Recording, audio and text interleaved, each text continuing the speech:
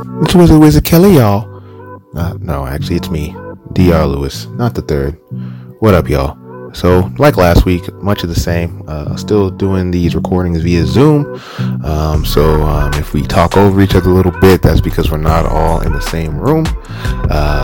We touched on another sensitive topic, kind of extended what we did last week into this week. So again, if you're not alive, looking to listen more, talk a little less, this is a good episode to get all the way through, because we talk about a lot of different issues. So it didn't feel right to put one of our normal funny cut-ups at the beginning of the show. So instead, you get me explaining to you what we're doing again. So it's a good show. Enjoy the show, and here's the weekend to take.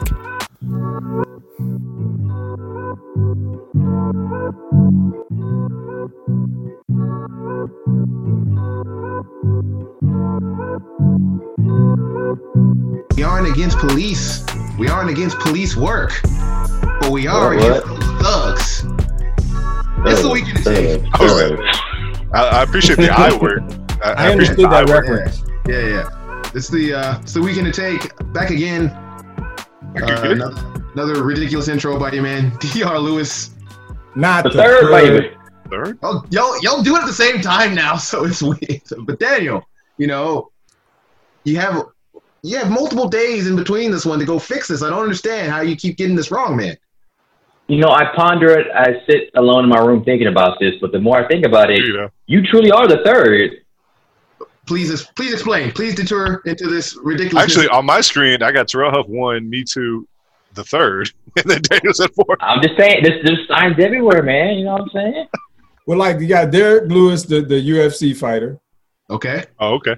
And then there's got to be another Derek Lewis out there. At least one. That's two. And then after that, it's you. No, there's another famous Derek Lewis. That's good though. Third? Terrell's right. Actually, you're probably like the third friend I ever made, I think. So I'm pretty sure that's correct somewhere. Possibly. Where is this history? Not watching via YouTube. Please continue with the introduction. Well, we went on a major tangent there, but that's fine. That's what we do here. The person who always gets my name wrong, Daniel Davison, he is here. Yeah. Yo! Yo! Thespian Poppy himself has returned as well. Terrell Huff, say hi to the people. Indeed, sir. Double indeed, triple indeed. And then, of course, my arch nemesis. I don't even know why he's still here. Austin Brazina. What up, big fella? I'll get you someday. What up, big fella? What up, big fella? So we're all in the building again. Another episode. We finally back last week. Hope you guys listened to that episode. It was a little disjointed because of the new format, but it was still really good on content. We had our boy, the real third, Ed White, Trey Blanco. He came and tore it up. Trey Blanco with his grill. And so if you listen to this one, you didn't listen to that one, please go back because it was an important episode. And I think it was a good episode despite us in the new format here. Today we're gonna keep it moving because this never stops. We thought we were gonna kind of have a nice little just purely sports one today because the NBA is coming back, and then of course Kyrie Irving got into the mix and kind of took us down a path. Path right off the edge of the earth. It'd be like that sometimes. Yes, the Mr. Flat Earther himself took us right over the edge. Before we get into any more of that, I've already messed up. I've already said too much. We have to hit him with Terrell's first take. Before we can even get into the subject, Terrell likes to talk about things that you may or may not know about at that moment in time because that's just how he does. He likes to talk. He's a talker. And so this is Terrell Huff's first take, sponsored by J&T Charters, official charters of the Memphis Grizzlies. Terrell. Well, I'll keep it brief this time. Kyrie, I know, right? Don't let him talk shit. And I know there's a contingent of other players, and apparently, from reading the article not too long ago, apparently it's not just NBA players. Apparently, there's according to what he said, and the statement that this contingent of athletes and entertainers and whatnot put out. Apparently, there's quite a few of them, as in hundreds, the way that it's written. And, there's this idea that, well, we are trying to focus on social injustice or social justice and things of that nature. And my biggest concern is guess what? You can do both. The NBA has kind of been at the forefront the last several years when it's come to, like, for instance, you kind of saw it kick up a lot when there was that intersection of Eric Garner and his murder in New York, and it kind of was right along on the heels of the situation that happened with Donald Sterling and the whole issue with the Clippers and some things that he had said on some phone calls, and he kind of got exposed and he got put on blast because he was a little sloppy with the ladies. Now, that being said, the NBA has kind of been at the forefront of some of this stuff, and they really have been a lot more forward with it than the other leagues are, for obvious reasons when you look at the majority of their fan base. So that's not surprising. But that's also the same reason why I'm actually kind of not really understanding Kyrie's standpoint. What I see is a guy that's making a lot of money, basically saying, hey, you know what? I don't know if I'm ready to play right now. And I get the Florida part of it because Florida is kind of a hot mess right now when it's coming to coronavirus. But that being said, when I look at the overall – I'm still not understanding after reading the story. I'm still not 100% understanding how the social justice and the protests and just bringing light to the subject. I don't understand how that can't be done while they play or while they're, however that process works out. You can argue about where the games are going to happen and the safety of that, but I don't understand how this part even came into it. So my first take on this is you're going to have to do a little bit more explaining for me, Kyrie. David Wesley, I think, is also – not David Wesley. I'm sorry. What's the kid from L.A.? I was like, is it the 90s? Where my brain is. The kid what is it? No, I was just laughing. From the Lakers or the Clippers? No, it was he played for the Celtics, and then he ended up with the Lakers. He played for the Celtics, and he actually played himself into a nice little contract, but then he bounced around a little bit after that. But I can't remember his name. I apologize. But basically, the two of them were the face of this sort of like, we're not ready to go back and play. Don't try to force us to go back and play kind of a thing. And so those two guys kind of got together. But they're also, like I said, two guys that have probably got Kyrie especially from a money standpoint. When you think about the fact that probably 98% of the league doesn't make the kind of money he makes, right? Saying let's not play, because we've got social justice that we need to worry about and we got to do this. It's sad because it kind of puts it in a light where it's like, oh, great, now we got to pick between playing basketball and being social justice warriors. And it's like, you can do both, dude. Like, we've seen this in the NBA. So that's kind of my first take on it is like, dude, I don't understand. You can do both. Y'all been doing both. It really is just a matter of, especially when you consider the NBA probably supports it more than any other league. So realistically, and I know there's some issues in regards to like standing for the national anthem and stuff like that. I know that is something that supposedly you have to do in the NBA, but at the same time, we've seen whether it's the clothes that they wear, whether it's the statement that they make visually during it. The point is that they've been given more avenues to get their opinions out and to bring light to certain subjects. They've been given way more avenues and way more leeway than other leagues have. So the idea that you can only have one with the other is, I don't understand that. So that's kind of how I feel about it. Is it sounds a little bit odd to me that he's all of a sudden feeling like they can't do both. Were you talking about? Yeah, don't know what. You said Lou Will? Were you talking about Lou Williams? No, although Lou Williams has been pretty vocal in his own way. He's a backup guard for the Lakers. Defensive guy, really good defender. Years back with the Celtics, he was that dude. I literally just had to. Avery Bradley. Avery. There you go. Yeah, Bradley. Yeah. Avery Bradley was the other guy. He's with the Lakers now.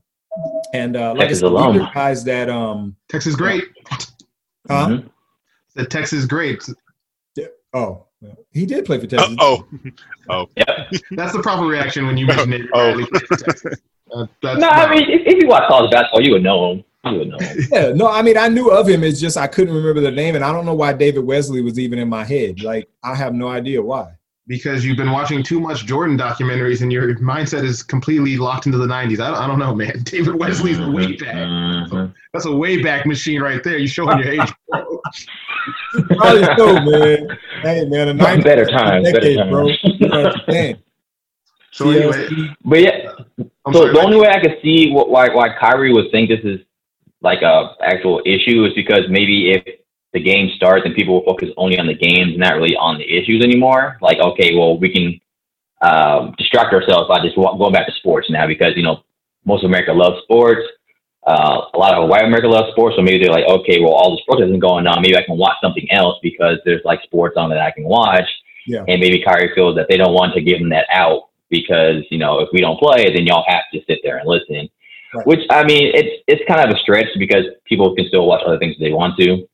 My thing is kind of like you were saying, Terrell, is like you have such a huge platform in terms of sports that people are going to watch sports. So if you do types of protest things, commercials and stuff for Black Lives Matter, for police brutality during an NBA game or during timeouts and stuff, then people will have to watch that, and more people probably will watch that as well because, people want to watch sports. So that doesn't mean you still can't do demonstrations and such during the game.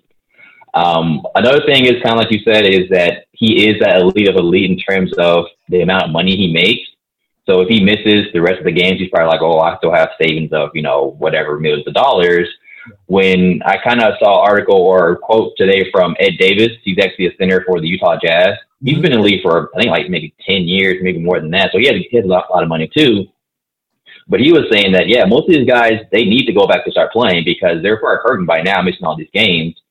I think it's about maybe like $30,000 they're losing the game that they don't play. And a lot of these younger guys or who are just new in the league, they don't have the mega millions. They need to, save the money. They're probably paying for their family or other type of stuff too. The younger stars, he mentioned like, what's his name? Donovan Mitchell. He's going to be up for a contract extension. So if these games don't get played, it might affect the cap for next year. So while he could be making $160 million, he might be making now $90 million.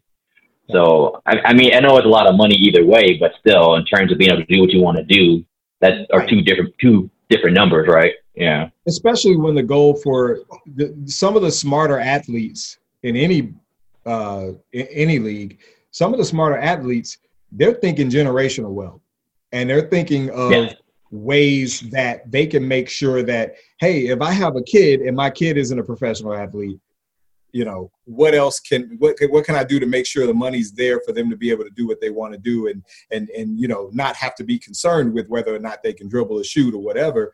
And the other aspect of it is that a lot of people don't think about the fact that these guys you could talk about how much money they make overall, but people don't realize they make a game check, as in they get a check per game. You know what I'm saying? Per game. But when you think about the fines, when you think about all that stuff, they get per game checks. So that's a big business. And when they're not playing, those per game checks aren't there. So, especially when you consider the fact that, let's be honest, I mean, professional athletes, most of them are not known for being frugal or at least just being smart with their money from a standpoint of setting money aside in case something like this happens, because I'm sure they didn't predict it. So, right. Yeah.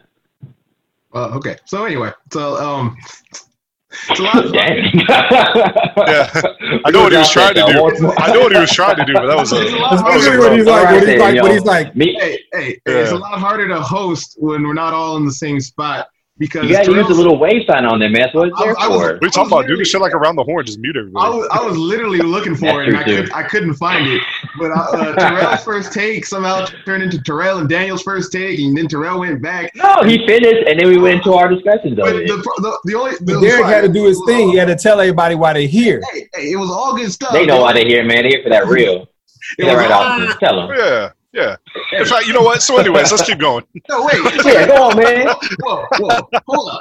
It was all good stuff. Tell them why you mad, son. Only problem is we didn't tell anything about what we was talking about, which is the joke of Terrell's first take. So y'all said all this great stuff, and we haven't really set up the story from the entire standpoint of just. I mean, we got the bare bones, but There's a little more. Bare bones. What? You got like homie? You got like a 70. Bare bones. There was a little more. I was gonna set up that the NBA had agreed upon a structure for the setup of coming back. All the stuff, where they're gonna play. Actually, I wasn't gonna do any of that. I was do that now. I was gonna kick it to Austin. Yeah, go. Austin, give him the what for. I wasn't prepared for this. I ain't gonna lie to you. NBA's coming back. And that's Austin with the what for. Thanks, Austin. No, I mean, I didn't prepare for it at all. But basically, the NBA is coming back. They agreed on a play structure. They're going to come back and play 8 exhibition games to determine seeding, and then from there, they're just going to enter straight into a tournament, like you would normally in the postseason, with the potential for playing games, which would be pretty exciting. But I'll be honest, I don't know how they were going to do that. I don't know if it's like a one and done or if they're going to do a small series. So if anybody knows, I believe it's if the 9 seed is within 3 games with the 8 seed, they would do a play-in game. Otherwise, they would just go straight into the playoffs. Okay, so they'll do a one-off play-in game. Okay, cool. Yeah. So it all depends how close they were, though. Yes. I thought if they were like within like 2, then they'll play like 3 games. If they get 2, then they can go in. If they were within 1, they play like 1 game. The 8 seed is basically in a double elimination tournament. The 9 seed would be in a single elimination tournament. Roger, that makes sense. Yeah, something like that. Yep. Basically, the NBA is coming back though, and they are going to be playing in Orlando. They're going to be playing at Disney World, and they are going to be isolated. There's not going to be anybody in and out. Everybody's going to be doing their own thing. So immediately the concern is COVID. Now, because America decided to pop off in the meantime, now there's a new layer that's entered the fray, and that's about whether or not they should even come back as a distraction to America in this very, very life-changing time. I mean, that's what it is. It's a very important time. So Kyrie, you guys already touched on it, but Kyrie came out and is very firmly anti-coming back, saying that it will detract from the message, that it's detracting from the protests, that if we're out there doing this, then we're part of the problem because we're not protesting too, essentially. COVID isn't really the main story here, but COVID is its own thing, of course, because it's a huge deal. In fact, Ezekiel Elliott has COVID. It just keeps – everything's crazy right now. Yeah. But on top of that, some other players have come out. I know Dwight Howard did, of course. Dwight Howard said he was going to. LeBron said he's playing. He said, we're playing. And then who was it that came out and said, hey, if LeBron's hooping, we're all hooping? Lou Williams. That was Lou. Yeah. Oh, that was Patrick Beverly. Oh, Patrick Beverly. Yeah, Patrick Beverly. You know that's coming from Patrick Beverly. I mean, he's that one dude that's like, it's business, not personal. If LeBron playing, everybody. We all hoop. Say what you want to say. So yeah, I mean that's pretty much the big debate is whether or not it's right for NBA players to come back in this time, or at least that's the debate that Kyrie wants to be having. Well, Kyrie also, it's boiled down to that, but they did also have some issues, some concerns about logistics, about not being able to see their families for an extended period of time, because when they initially come back, they're not going to be able to see their family. And then once they get into the playoffs, I think some of their family will be allowed into the quarantine bubble at that point. But for the initial 8 games and such, before the playoffs get started and before they eliminate some of these teams, they're going to keep it to strictly strict isolation pretty much. And so there's some concerns over that. There's also some concerns because the NBA owners, a lot of them now, there have been a few. Mark Cuban has been pretty vocal, as he normally is really on these kind of topics about racism and condemning it and such things of that nature. But for the most part, the owners have been very quiet on these issues. And so the NBA players, some of the NBA players are upset with that as well, as they come back to try to make these owners some money. But of course, as you've all said, it's not just about making the owners some money. They have financial stake as this as well. And so let's get into that. For me personally, this is one of those times. I think there's a few times where you have an argument. I don't want to say a few because there's more than a few. But sometimes you have an argument where I don't think that there's necessarily anyone who's particularly wrong. Kyrie, from his perspective and from where he's thinking, basically to me, and I said this on the interwebs yesterday, he basically just doesn't trust white people. And why would you? When you've seen that, what's the difference between why these protests have popped off and have actually gotten change moving as opposed to when Eric Garner died or as opposed to when Trayvon Martin died? And the NBA was in season and they did the I Can't Breathe things and it was spotlighted and they used their platform and they did everything as they should because NBA players are always pretty vocal about this. So what's the difference between those times and this time? Well, one of the differences is that no one has pretty much anything else they can do right now except stew on their rage and their anger. They have ample time to call their senators. They have ample time to go protest. They have ample time to do all these things. And that is because, for the most part, distractions are gone. Movies, for the most part, aren't in session. And there's basically no sports to speak of right now. So when you take all the comforts and the luxuries and you strip it down and all you have left is, being forced to look at political action, that matters. And it seems to have been at least part of the driving force as to why people are activated right now. And so there is a strong case for why would the NBA want to interrupt that and take that chance, because there's a chance that, like the opposing side says, that it'll just amplify their voices. It'll be, the focus will be on them. They'll have plenty of time to speak out. They'll be able to use their platform. All that is accurate.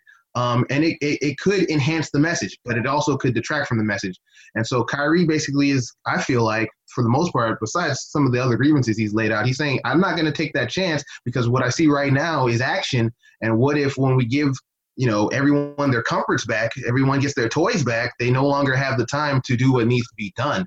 And so if there was no other money tied involved, I would say Kyrie's 100% correct. Unfortunately, as Daniel already stated, he perfect counter to Kyrie's point, which is everyone hasn't made the money you've made. Some people need these checks. Some people need this money. And so that is a real other factor. And I don't think it's even incumbent upon us or even Kyrie or every individual player is going to have to make their own individual choice. And then as a collective, they'll ultimately make the choice as a group. But I don't – this is one of those cases where I don't necessarily think there's a right or wrong answer. There is just an answer, and then they'll have to go from there. I don't know if the terms of the comeback have specified whether or not they'll give players an option. I'm curious about that now that I'm thinking about it. Like, I was kind of thinking in the back of my mind, like, they need to come together as a collective, but at the end of the day, can they morally tell somebody, hey, you've got to play when they don't want to? Now, in your job, you've got to do your job or else you get replaced. I mean, that's kind of what it is. But they're in a very unique position, which is why Kyrie is able to flex his might in this case, because he has that power. Like, he is that important to the league. He has that potential. So, in one way, I'm really, really impressed that this is his hill that he's going to, die on, for better or worse, because his whole career he's been kind of made fun of for being a weird thinker. But this is one of the times where it's actually paid off. Like, he is his own man, and he's doing his own thing right now. But my curiousness is like, okay, well, what happens if players don't want to? Are they going to be in trouble? Are they going to be fined? I personally don't know the answer to that, so I'm curious if y'all had seen anything about it. Because what happens if we do go to these playoffs and then you have a team with like 7 players that don't want to play? I mean, what's going to happen here? I mean, do they hold the Players Association liable? I really don't know what the answer to that is. If they decide not, if an individual player, because I don't think they thought of this as a collective, because really this was probably more in their minds as some people might not want to play because of COVID, which they were going to give them their opportunity to do that, and they wouldn't be fined. They would have the opportunity to sit out. Obviously, they would not force them to try to play. But of course, that comes with the consequence of they would then not get paid because they are not playing. They're not doing their job. So that is what would happen as an individual deciding to not play. Now, if enough players decide not to play, that creates a whole different scenario. And one would think eventually, if enough players don't want to play, they just won't play, and then the owners will, levy the consequences of what that does to the CBA and all that accordingly, because there will be consequences. I thought they had mentioned something about getting replacement players if needed too. I hadn't seen that. That was kind of thrown around. I'm sorry, what? I think there was an expansion of rosters. I know that instead of 15 players, it was now 17. And apparently, if a team needs to pick up players, they can pick up a player that has been on an NBA roster, any player that has been on an NBA roster. The teams. I'm sorry, just to clarify, the teams that are cut? No, like literally any player. Free agent. Like let's say there's a player that was on a roster that on a team that wasn't even in contention. So they're not one of the 16 teams or. Well, that's what I'm saying. So like hypothetically, they could pick up like Devin Booker. I'm just asking like. Well, no, if the player is not under contract. Oh, okay, that's they're free agent. Yeah. Okay, so they're outside of the restrictions. Okay. Right. So if somebody has become a free agent, they can pick up any free agent. And I mean, I didn't see the dollar ramifications of it. I didn't hear anything about whether or not that was going to, salary cap or what have you. But basically, it was, they had expanded the rosters to 17 players and basically said that, or at least that's what the plan is, I think, and that they can pick up any player that was on an NBA roster. I don't think the NBA wants that. I mean, obviously they don't want that, but I think, I don't know. To me, it doesn't. That feels like the worst case scenario. But I mean, at the end of the day, I think they just want to get through this contract though for the TV contract. You kind of just have to go through it no matter what, just to kind of make sure that they meet all their clauses and requirements and stuff, so they can have it for next year or going forward. I would think it feels that way. So, what do y'all feel about the grievance specifically as it relates to the owners and their involvement in or lack of involvement in the social issues? Because this does have a tinge of, why should I play for you when you don't really actually care about me, which is starting to permeate through, even throughout college. We'll get into that a little later.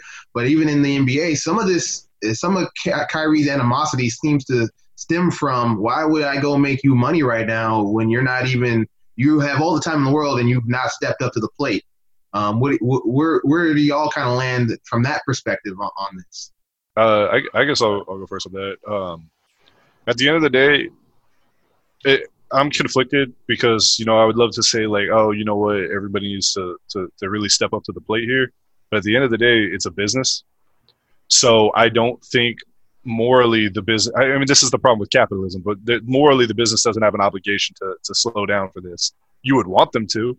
You would think that, like, as a player, you would love to know that your owner's got your back and that your owner's going to stand up for stuff that you're supporting as a cause. But at the end of the day, that's not the power dynamic. I mean, the power dynamic is they want you to play basketball to make everybody money. And You'll get that money, too, as long as you play by our rules. So the problem is, for me, are the rules unjust? Like, do I feel that the NBA is being unfair? And I don't. I mean, I wish that the NBA was being more vocal about this, more of a leader about this, and maybe Adam Silver can be the leader in this and force the NBA to protest. We can't force somebody to protest, but force the NBA to allow these protests, to allow demonstrations at every game, to allow whatever the teams feel is necessary and have player input and all that kind of stuff. That'd be fantastic. But at the end of the day, you're either going to play basketball or you're not. And if you don't, that's great, more power to you. But I don't think it's fair to say that the owners are forcing you to play if the players are voting to play. Yeah. So for me on this, though, I'm actually on the side of what you're saying in terms of them feeling some type of way about the owners not having a statement or coming out in support, because really for capitalism, it's about who holds most leverage. And for a player like, say, Kyrie Irving, he holds a lot of leverage because before he went to Brooklyn, he had a lot of pretty much every team in the league wanted him, right? And you probably picked Brooklyn because they're like, okay, we're a family, we'll take care of you, we care about you, X, Y, and Z, KD's here, all that kind of stuff too. So now he's like, okay, y'all maybe said this when y'all first were recruiting me, but now it's different. Or he's like, okay, if this is how you really feel, then maybe I don't want to be on this team anymore. So for a player like him, he can have that gripe and grieves because he has that type of power to wave around saying, okay, I want to leave, and that's going to hurt the organization a lot. Or he said, I'll sit out, and that's going to hurt them a lot. Now for like a regular NBA player, no, they're not going to really be too concerned about how the owner really feels, I don't think, because it's like, well, I can't only go so many places to kind of get paid. Now, I might not, if I have an option, that I probably won't sign with this team. But if it's between just this team or, going overseas, I'm still going to play for them or whatever. I just won't really have too much invested in the actual organization. I'm just here as like a mercenary or something, But I mean, overall, though, when you're in that position of being like a high profile employee, which is really what Kyrie is in terms of, even if you're working for like a regular company or whatever, if you are high enough on the ladder, you can make certain demands and they can do certain things because you add that much value to the company. Right. So I don't think it's really absurd for him to feel that type of way and feel that they should act a certain type of way if the high profile players are asking for that, or most of the players are asking for that as well. So yeah, I don't think it's really any out of the realm for him asking for that. Yeah, I mean, it felt to me like he was trying to. It felt to me like he was trying to take the bull by the horns and kind of speak for what I feel like are some players that, I'm not going to sit here and act like this is my own thought. That I read as much. And when I read this story and I read this statement, he flat out said, I'm speaking for some players that don't feel like they have the leverage to speak on it. He flat out said it. That's what the statement says. There's a lot of players that are afraid to speak out because they're in a position where if the, ownership decides, that dude's causing trouble, we're going to get rid of that cat. What I noticed was that he mentioned men, women. He was talking about all kinds of athletes. So I honestly, that's an area where I am not 100% sure how deep this goes, but he gave the impression that there was a huge contingent of athletes that are like feeling this way about their given sport and their given team, and that he didn't think it was fair that their voices aren't being heard. And so it was interesting because I got the impression that while understanding that he's in a little bit of a position where he can speak out because he's an asset to a team that a team probably feels is somewhat invaluable when you look at, where Brooklyn could be if all the pieces are in place, kind of felt like he could speak out and he's not going to suffer the repercussions that maybe, a guy that's maybe the sixth guy, the first guy off the bench or second guy off the bench probably would feel. So that's the impression I got from reading the statement. In regards to the ownership, I got to be realistic with you, man. We know that there are some owners out there that are outspoken on these subjects. You mentioned Mark Cuban. But by and large, these owners are not going to do anything that's going to get in the way of them securing the bag. As rich as they are. Right. As rich as they are. I mean, let's be realistic. A lot of these guys are billionaires. And I'm not talking about like organizations like the Spurs, where you've got, like a group of people that own varying percentages of a team. I'm talking about like these teams where like one guy owns the team, a Mark Cuban, well, he passed away recently, but like a guy like Paul Allen, like guys like that. Or Steve Ballmer. Yeah. There you go. Yeah, like dudes like that, they have an option of where they can come out and say, hey, you know what I'm saying? This is how I feel about this. If they don't, their feet aren't held to the fire the same way. I was listening to the radio and they were talking about Jerry Jones and how he hasn't come out. And my first thought was, who the hell expected him to? Hey, he donated $1 million to Trump. Don't forget. I'm a Cowboys fan. That was what they brought up. And my thought process, and it was interesting because the guy I was listening to was saying, guess what? You can be both. You can feel for black folks in this situation while donating to Trump. When you say what you want to say, I'm like, I don't know about all that, bro. But that's what he was saying. And I was like, I suppose it is possible, but from a standpoint of where we stand today with no. Nah, bro.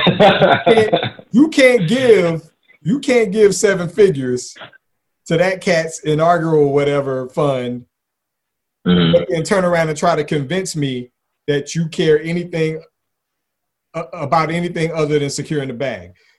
I think guys like Jerry Jones, and unfortunately a lot of these guys that own NBA teams, I unfortunately believe that they care about Black lives mattering about as far as they can either shoot a basketball or throw a football or hit a baseball. And unfortunately, that's my thought on it, is that I really feel like they care about Black lives about as much as it goes that far. That's it.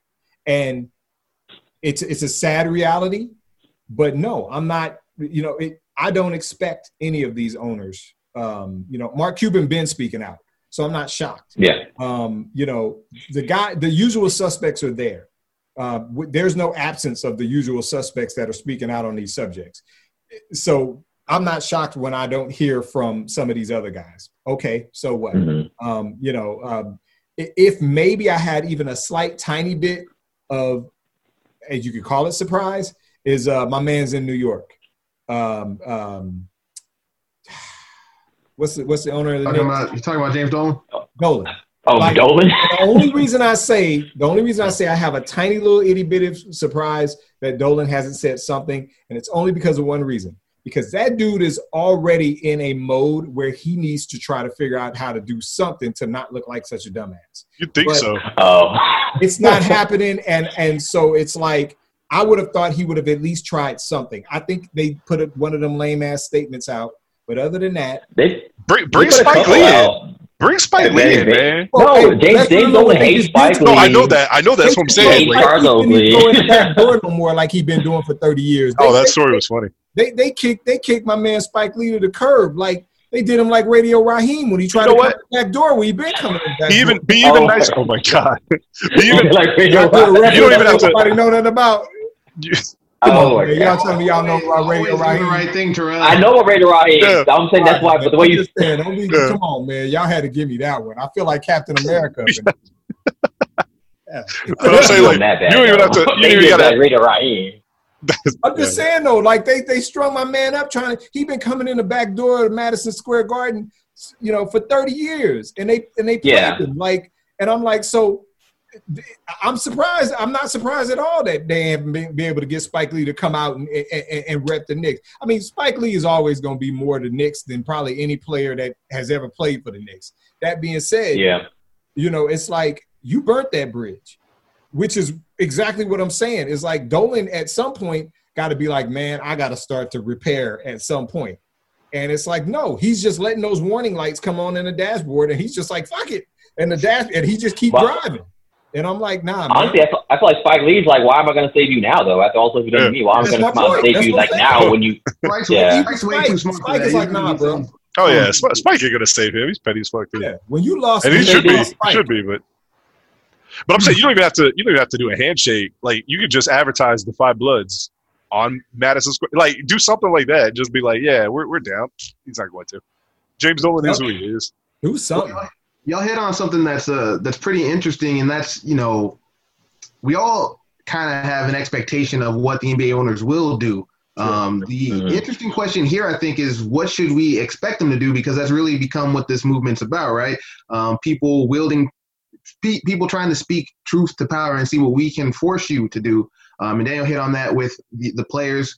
Where are they going to kind of put their loyalties at, and how are they going to assert their power, Kyrie Irving, to try to get the desired result? And so for me, that kind of manifests itself into I have to know what the players want and then kind of ride for it, because again, it comes back to I feel like there are very valid ways to handle this on both sides. And it reminds me a lot of the Clipper situation with Donald Sterling. When Donald Sterling, all that stuff came out about him being racist, everyone wanted the Clippers to boycott. Everyone said this was the moment. This was the moment to boycott, to get that NBA game canceled, and they didn't do that. Instead, they did a gesture where they threw their warm-ups out in the middle of the court, and that was how they decided to voice their power. And I actually defended that at the time, and I still stand by it, because there was no need to burn the house down. Right. Point. They were already going to get what they wanted, which was Donald Sterling getting evicted from the NBA. Yeah. So protest isn't really about gestures. It's about wielding your power so that you can get the desired change. If you're already getting the desired change, there's no point to protest. Sure. For the most part. I'm not saying symbolic gestures don't matter at all, but for the most part, once you're getting what you want, there's no reason for you to sacrifice yourself. In this moment, there is a reason to sacrifice. But I can't be the one to tell them what they should be willing to sacrifice for this moment, because it's going to take sacrifice. If you effectively wield your power to cancel the NBA season, that's a sacrifice. That's going to mean something, and it's going to affect the owners, and it's going to affect the players too. And that's what protest is. You exercising the power you have to try to force change upon someone who is more powerful than you, wielding the power you do have to affect change. But I have to know, that's what they want, because there's also another way you can affect change, and that's through what some people have said as the counter to this. We make our bread. We become more of the system. We wield more of the power. We have more generational wealth, and then we make change that way. And there's an argument for that. That there's a legitimate argument that that's the way you can affect change in this particular situation. They use their platform in addition to that, and try to spotlight this and try to put more political pressure via that avenue. And they give everyone their entertainment back. But I do think we have an obligation to not just let the owners off the hook from the standpoint of just saying, well, this is what they're going to do because of capitalism, so that's fine. Because what this has been about and what this should be continue to be about is Black people should be tired of them using our bodies, our labor, our intellectual content without giving us the due respect in return, of keeping us safe, of making programs that will uplift and get rid of the generational sins of slavery and oppression, because that's what they do right now. They profit off of our, off of our entertainment in all avenues, and they don't give us enough back. That's just the bottom line. That's just the facts of the matter. And so I think it's a rightful grievance to say, hey, when I'm shooting baskets and I'm a free agent, as Daniel said, you coming at me and talking about all this family stuff, but you're donating to Trump. That doesn't make sense. Why are you donating to a man who at every step of his life is a proven racist who has wielded his power against Black people? He has discrimination. He has housing discrimination lawsuits against him. He has a track record of terrorizing the Central Park Five, who have been proven to be innocent. He has a history while in office of dismantling and attempting to dismantle hard-won civil rights gains, not only for Black people and other people of color, but for the trans community and for the LGBTQ community. So shout out to them. They got a big win. Supreme Court. Yeah. Based them up. We celebrate that as the administration tries to do its job. The Supreme Court held tough and gave us a victory today. So we care about that. But you can't, but bottom line to something that Terrell said, there is no argument for this man that you support this man, but you also think Black Lives Matter. There is none. You can pretend and you can sit in your bubble and you can try to think that. But if you look at President Trump's track record, if you look what he's literally tried to do once he has been given power, if you look at how he's wielded his power throughout life, there is no argument to say that man cares anything about me and my struggle and my people's struggle when you look at everything he has done. So those things are incongruous, and it's time that players held the owners accountable in some respect for trying to toe that line. And we have to hold them accountable as well. We can't just say, well, capitalism and we expect it of them, so that's what it is, because I think we're past that point, and we're trying to build past that point, and the only way to do that is to hold them accountable. It's the same principle as when we let them get away with that during the collective bargaining of, they're trying to take away your entertainment, and we're the guys who are trying to give you back your entertainment, and the media kind of sits in the middle of that, right? And to me, that's always been the wrong way to do that. That's not how you cover those things. You can't play the fence in this situation. I'm not saying any of y'all were doing that. I'm just saying I think it's incumbent upon us in this moment, no matter what the players choose, to make sure we're holding the owners accountable, especially when we see how easy it is to say something. You don't have to say everything, but you can say a little bit of something. Even the NFL did that a little bit. And so I think it's incumbent. That my point would be, no matter where we side with the players on this or where the players come out, because obviously it's not going to be a unanimous decision either way. We can always support that, and there's valid arguments on both sides. Where there are not valid arguments is not holding the owners accountable. Yeah. And not to hijack this point, but Goodell just came out about less than an hour ago encouraging the signing of Colin Kaepernick. They did that a year ago. No. I know. No, Goodell specifically came out and basically said, I encourage NFL teams to sign him to a contract. So it's as opposed to, hey, we'll give you a contract if you sign this.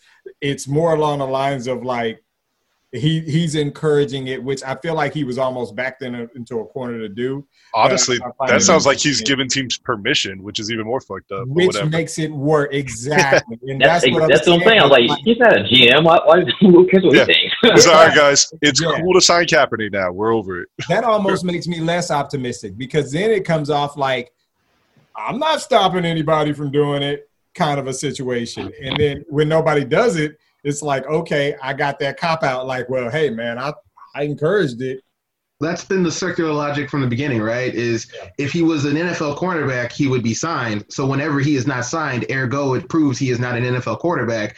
And so Roger Goodell's permission slip as it did the last time they tried this when they held that faux, the tryout thing.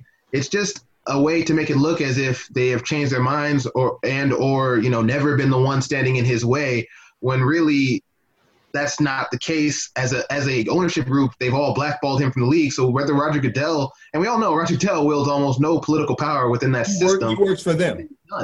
But wouldn't that add to the whole argument about collusion, though? If it's like, okay, well, I think they should sign him now, and then he gets signed. It's like, okay, well, since you gave the league's blessing and someone signs him, does that mean y'all are withholding because you didn't have the blessing before? Good luck in court. Have this whole argument from the whole point. It's like, it's collusion, obviously. Oh yeah, prove it, Daniel.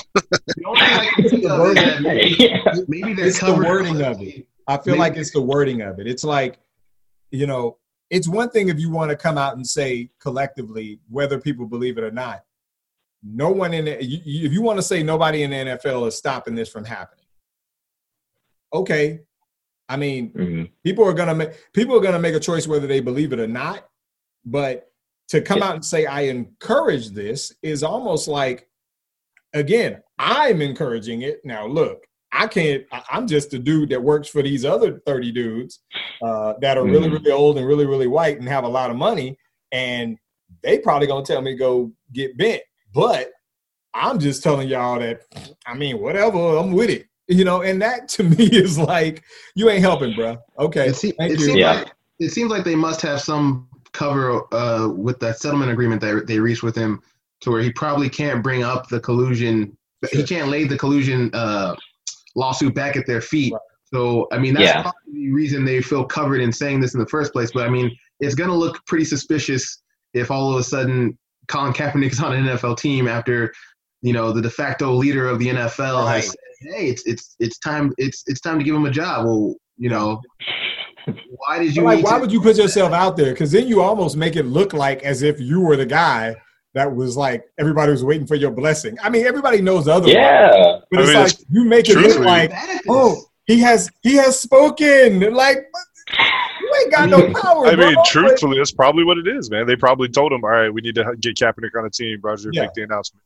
So yeah, but if you take it as he represents the owners.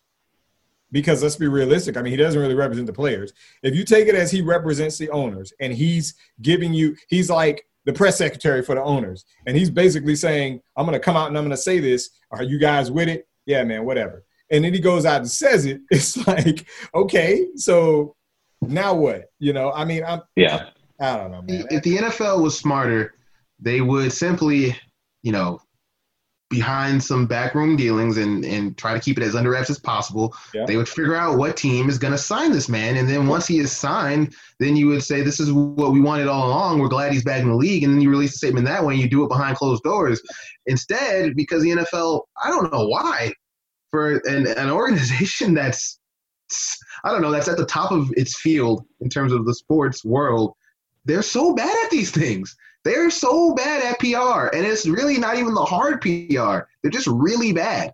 And so this is... Hey, man, they still got the bag. If it ain't broke, don't fix it, right? So they can make $1 billion. The NFL is so risk-averse that I really believe that's where a lot of their flaws come from, is that they try to do the bare minimum because if it ain't broke, don't fix it. Right. And so and when you're playing scared, that's when you make your most mistakes, right? And the NFL is always playing scared. And you said that. You talked about it with the CTE thing, with the helmet. You've talked about that before, because that's it. But that's what they're proving to be doing, is like, we're going to do something when we absolutely have to, because, oh, great.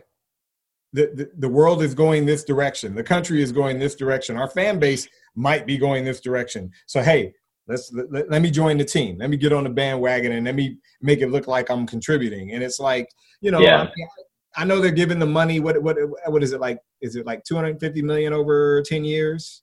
Over 10, 100 or 250 over 10, some over 10 years. I could have swore it was $250 million. The only reason because I had $25 million a year stuck in my head, but pretty decent chunk of money that they're giving out. I for some reason, I think there was a story that initially it was lower, and like a contingent of players went and was like, nah, bro, I need to be more than that. And then it went up. But I thought it was $250 million over 10 years. But that being said, that's nice. You know, but again, if I'm not hearing an admission and an apology to Colin Kaepernick, call me a homer because I'm a Niners fan, whatever. But if I'm not hearing an apology and some additional, you know, I'm not even saying somebody got to sign the dude. I want to hear an apology. And then they need to come out and they need to undo all the nonsense that they put out there about this dude. John Elway out here lying, talking about they offered him X amount of dollars and did all this stuff when they didn't. You know, all these coaches and you know, these assistant coaches and some of these knuckleheads that's out here, these so-called executives claiming that he wasn't a good player and all that nonsense. Yeah. Especially when it's like these are guys that these are guys that he bodied when he was playing. Like, you look at, like, you can go back and look at tape of some of the dudes that are talking the most trash about this dude from an executive standpoint and from a coaching standpoint, the coaches that have come out and said bad things about him. Go and look at tape of the 2.5, 3 years, 4 years, whatever it was when he was kind of at the top of his game. And I'm telling you, he was bodying these dudes' teams. Like, it was hilarious. And people were like, oh, he has no touch on his passes. He only throws fastballs. And there's literally video evidence. It's like when Trump comes out and tweets some dumb shit, and then you find a tweet from 10 years ago, and it was like, he said the opposite. It's the same thing with Cap, dude. It's like they say he can't do all these things, and there's literally tape of him doing those things to the team of, like, the guy that's saying it. I mean, so it's nonsense, man. They need to come out and they need to be like, hey, man, we was wrong. They were about everything but Kaepernick. What you were doing is a lot better than what's going on. Well, what's funny, go ahead, Austin. No, I was just saying, like, that's basically what they did. They were like, we're wrong about everything except Kaepernick. Fuck him. Right. Like, they don't even say his name. They won't say that man's name. That's the biggest disrespect out of all of it. They won't even say that cat's name. They literally try to put him down. When you look at the rosters, or when you look at, there's some sort of database or something where it shows like the status of players. They put him in there as retired. His girlfriend had to go in and put them on blast on Twitter for them to change him to NFL quarterback, because he's not officially retired. They are doing everything they can to erase this dude from history. But I'll be damned if I try to tear down a statue of General Lee. Get the fuck out of here. Just as a thought experiment. Yeah, for real. Come on. This is a thought experiment. Do y'all think Kaepernick's getting in the Hall? No. Like, I'm not dumb. I mean, not for game. No, not for body of work. No, obviously not. I could say at some point, because of his work for social justice. That's what I'm saying. Definitely not for body of work. Like there's honorary. You to believe that the NFL actually cares about those things. See, I don't know. That's what I'm thinking. Are you optimistic that 20 years from now the NFL will be different? I'm just curious. I would love to see it. No. I would love to see it. Because first off, the NFL is so strict with their Hall of Fame in the first place. I mean, they are, but like the strictest. They're way stricter than the NBA. Yeah, they're probably even more strict than baseball. It's a really high bar to get in the Hall of Fame, and they do have a contributors section, but it takes the contributors a long time and a long body of work to get in. It's like, here, you've been doing NFL for 80 years. Here's your award. Yeah, and usually you're dead unless you're like Jerry Jones. Usually by the time you've done it, you're dead. And so I'm not asking. I'm not. You know me. If there's an answer for the NFL, I'm on the opposite side. but also, I just don't see them thinking of it in those terms, in modern history. In our lifetime, maybe 60, 80 years down the road, maybe things will have changed, and they'll start thinking of things in that nature. When you think of his impact on the game and how it will reverberate throughout history, there's certainly an argument that he could be in as a contributor. As well as, he had some pretty decent seasons. Not that would get him in based on those seasons, but when you factor in he was an elite quarterback for a little bit, with the contributions to the game via his social justice work, that's a pretty strong case. And to piggyback off Terrell's point, what's interesting about this kind of stuff is it's not even. There's always all this representational stuff, and I'm not saying that stuff's bad. We clowned the Democratic members of the Congress the other day as children somersaulting in the background to be on. It was good form, man. It was good form. They're so it was. They're gonna somersault in. We clowned members of Congress the other day for the kente cloth and all that kind of stuff, and it's like we don't. need your gestures per se. We would rather have actions, right? And so that's another one. That point is well taken, where it's like we don't need the NFL to continuously do all these gestures. Yeah, right your wrongs. Yeah. Fix what you've done. Like fix the situation. I mean, and I keep harping on the Kaepernick thing, but the fact that apparently Goodell made this statement today means I believe that he actually had to say Colin Kaepernick's name, which is crazy to me because literally he has avoided saying Colin Kaepernick's name. Like, so, I mean, I really hope – I'm not optimistic, but I hope it leads to something. But, nah, man, I don't know that I envision him in the Hall of Fame, at least not in the capacity of – Austin, it keeps getting darker and darker wherever you are. I'm in nighttime. Yeah. No, it's because so if I had the light on behind me, it would be too bright. Austin is starting to look like that poster of Suge Knight, Snoop Dogg, and Dr. Dre. What's funny is that the camera's got a light on it, so like if I get farther away, I'm just gone.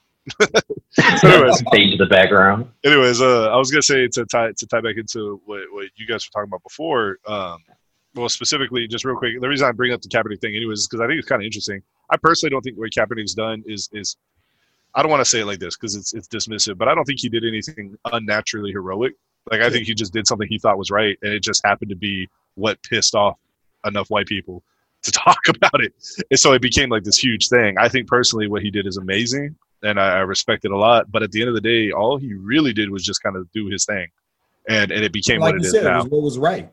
So I think if anything gets into the hall about it, it should be to acknowledge the fact that the NFL, this period of time, the NFL was covering up a lot of stuff, and it had problems. But I don't know if the NFL is willing to ever admit that. So I have no idea. I was just curious what y'all thought on that. But to tie it back to what you were talking about originally, I would say that there's a bit of heroics with it though, because once he got going, it was pretty obvious that he was putting his entire career on the line. Yeah. No, it was pretty obvious that more than half of America had turned on him, thought that he was a traitor to his own country, started causing him all kinds of crazy things. So for the fact that he kept going with it after all the initial backlash, I think that is pretty heroic that he stayed with it. Doing the first time, he said, yeah, he kind of wanted to protest and kind of speak up about it. But once he kind of saw what really America was about in terms of what he was doing, yeah, I don't know some people that could have stayed with us the entire time and still champion it and still kind of just almost have lost your entire career, a game you've been playing probably since you were a little kid, your entire life, what you've been dreaming of doing, and kind of give it up in your prime. That's something that I don't think too many people even, nowadays could do. Just knowing what would happen. And that's why I didn't really want to say it that way, but that's exactly how I feel about it too. Like, it's extremely great the way he did everything. Like, he stuck to it, and he literally lost his career for it. I mean, it's bottom line. He lost everything that he worked for something he believed in. But like I said, that was just more of a thought experiment. It feels like people are almost madder that his profile is arguably bigger than what it was even as a player. Mind you, this dude quarterbacked the team to the Super Bowl, and I believe they went to 2 or 3 straight NFC Championship games. He quarterbacked the team. He was special on the field. And I think a lot of the people that are on the opposite side of what he's been trying to do almost seem to be angrier about the fact that his profile is probably bigger than it's ever been. When you look at it from a standpoint of he's still out there doing the work, and he refuses to even the funny thing is he refuses to come out and toot his own horn about it. You don't see him on TV every day. You don't see him. But yet other people are talking about him, and other people are saying, you need to say his name. Other people are saying, you need to give him his props, apologize to him, do this, do that. Other people are saying that. And it feels to me like when I look at like just whether it's Twitter or whether posts about him or stories that are derogatory towards him, it's interesting because they seem almost enraged at the fact that we got this guy out of football. They blew him out of there because they didn't want to hear what he was talking about, and he's still having an impact. Yeah, and it almost feels to me like they're that much angrier about it. And the funny thing to me is, in an ironic sort of way, it's like, I bet you if you would have just let him do his thing, is it possible that maybe we're not here right now. So for us, that might be a bad thing, but for them, those that are against this whole situation, they probably would prefer to have it where he was just kneeling on the sideline and bringing attention to it and talking about things that were happening, but yet you don't have all the other things that are happening. Because right now, this feels like a shift. Real, it is. Absolutely. Real. Well, this feels real. And he was one of the dominoes that led to it. There's no disputing it. There's no disputing. They have no choice but to link him to that forever. Forever. They have no choice but to link him to what you see happening right now.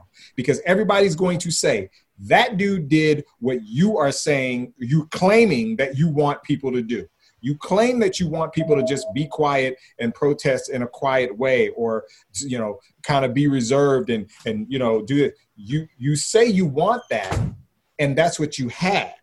Now we've realized that you never listened to that and you didn't care about that. So guess what? Here we are. So you had it your way already. Well, that's kind of that's another reason, you know, in addition to, you know, not being able to do anything because of quarantine, that's probably another reason these protests have kind of taken root this time, is because one of the main, you know, criticisms was, well, why don't you do it this way? And there's receipts now, right? We did it that way. We literally had a dude, like Terrell said, the ironic part is that he kind of has, like, there's no way when Kaepernick thought he was going to do that thing, he thought it was going to turn into this. He probably thought, hey, I'll make my stand. It'll get rowdy for a little bit, but it'll calm down, and then it'll kind of go back to business as normal. And then it just turned into this thing. It's like MLK, except without, I don't think it was as willful. MLK is very willful with how he chose to exercise civil disobedience. Right. With Kaepernick, he kind of fell into that kind of role where the reaction is really what powered everything. If white people didn't react this way, it wouldn't foster as much change. Yeah. The reason that we were able to gain civil rights gains is because when you turn on TV, you see dudes getting sprayed with water hoses. That elicits a reaction, right? So now you see a dude getting his job taken away and his livelihood and death threats and all that kind of stuff over simply not standing. That elicits a reaction, especially in comparison to when now people are starting to, you know, exercise other forms of protest. And so in a roundabout way, and as Terrell's point, the reaction to what he did is what's made this movement possible, where if it had gone a different way, it might have just kind of flared out. And we would have maybe had to wait a little longer on some other, you know, powder keg moments to kind of pop off instead of this slow kind of grind that we've been on since 2015 towards this moment. Yeah. And I think what was, you guys are saying it was ironic, and it is. I mean, it's ironic he didn't expect it to pop off like that. But for me, this all happens because that racism was so thick. Yeah. Like, they just couldn't let one guy do that. They couldn't abide one person standing up for it. They had to open their mouths. And because of that, it became so much bigger of a problem. Like, to me, it just highlights how big that thing is. Like, if you go about your life and you're so bothered by this man, I mean, what's that say? And that's basically what popped everything to what it is now. But to kind of like backtrack on some other things that y'all talked about, because there's something I wanted to talk about before when you were talking about the owners and their obligations into Trump. I think you brought up a really great point. I mean, you named 4 easily actionable things that owners could do that would go a huge way. They could set up, you know, pro-black coalitions inside any meaningful inner circles. They could set up funds to help alleviate economic discrepancies. They could set up all of these things to mitigate the economic loss of all of black entertainment being soaked up by white people. And it's not all of it, but I mean, it's enough of it that it's happened this way forever. And those are actionable things, like just little baby steps, but they just won't do it. They won't do it because billionaires just can't. I mean, we deify them all the way, but people talk all the time about how, you know, it's easy. Like, there's a phrase, what is it? It's easier for a camel to fit through a needle hole than for a billionaire to get into heaven. Because when you get to that point, you're just not a good person. You don't view people as people. A lot of people. Yeah, I mean, it is what it is. Like, I mean, to make $1 billion, you have to do so many morally questionable things that's why when people are like, that's why Batman's quite unrealistic, and that's why people are like, why aren't there billionaires out here being Batmans? Because they don't have the moral compass of Batman. Well, it's an unrealistic thing. Iron Man and Batman are like the most unrealistic superheroes we probably have. Based on Iron Man. But if you think about the fact that look at their origins though, because I mean, depending on which take on those characters you think about, I mean, even the first Iron Man movie, I mean, let's be realistic. He was just making bombs and shit and blowing up people. And it was like, hey, no big deal. We make weapons. Yay. And, he was doing his thing out in the middle of the desert. And it was like questionable. And then he has this epiphany. And it's similar with like Nolan's Batman, where it was like, although it was weird with him because it was almost like he was playing the bad guy, the kind of a jerk, as a cover for this other guy that he was. Like, when he rolled up with the two chicks in the Lambo and they're like lapped up on each other. Like, that was like peak, like, oh my God. I love Christian Bale, but that scene, where Christian Bale crashes the Lambo to stop the ambulance, and they're like, Bruce, what are you doing here? And he's like, why? Is he important? I was like, I'm just trying to make the light. Like, you know what I'm saying? This is too much. Two different. This is too much. Of like, but so one of them, it was almost like a cover. I'm going to act like a douchebag and I'm going to be this other guy. And nobody's going to believe I'm Batman because I'm such a douchebag in real life. But then on the other half, you do actually have a guy that was a douchebag. And he actually kind of remained one throughout. Well, so like the beauty of those stories, I mean, this is a tangent, but whatever. The beauty of those stories is like the beauty of Iron Man is that like it's all make-believe, right? But at the end of the day, like look what would happen if one billionaire started caring. We know it. Yeah. I mean, obviously it's hyperbole, but at the same time, like, is it that much hyperbole to think like what would happen if this dude started doing good and all of a sudden he becomes a literal superhero? Like, that's the kind of power that this man had just because he was rich. But I mean, it's idealism. Unfortunately, in real life, what happens is Tony goes off the desert, he comes back, him and Obadiah Stane have that meeting, right, where he tells him about the arc reactor, and he's like, Tony, we can't make no money this way. And Tony's like, oh, that's right, you're right. And they go back to their business. My favorite Iron Man story is when he gave all of his employees a $2 wage increase for 4 months because there was a pandemic, and then he took it away at the end. That was my favorite Iron Man story. That didn't happen? But yeah, to tie back to that other stuff though, so because you were talking about the owners and the personal accountability, and you touched on Trump. I mean, yeah, to Daniel's point, like fuck the owners in the sense that I'm a person who like, I know you don't care about me, because it's the same thing when you're talking about people who voted for Trump. I mean, one phrase that I've heard tossed around a lot, which I love, is you don't have to be racist to support Donald Trump, but by supporting Trump, you're saying you're okay with racism. Yeah. I mean, that's what it is. You're not personally being racist, but you're saying it's cool. It's not a deal breaker. Racism is not a deal breaker if you support Donald Trump. Right. So then you turn around and you have an entire field of athletes that you're taking care of. And that imagery, a field of fucking athletes, I mean, that imagery isn't lost. Like, this is literally, they're out there working, making you money. And that's how you view people when you're an owner like that. So you would want your owner to have a little bit of compassion, to have just a degree of like, all right, look, what can we do? Because Mark Cuban can do that to an extent. I mean, obviously he's not without his own flaws, but Mark Cuban has that quote unquote personability to him that makes him mythic. Yeah. Imagine if any of the other owners had an ounce of that personality of like, hey, come talk to me. Let's see what we can do here. Well, I mean, are we talking, I mean, let's be honest. Cuban, what is that? That's tech money, right? Yeah. And investment money. It's him and believing in people and now reinvesting. Look at the NFL. I mean, how much oil money, gas money, Reliance Stadium. I mean, shit. Oilers. You know what I'm saying? How much oil money, energy, whatever.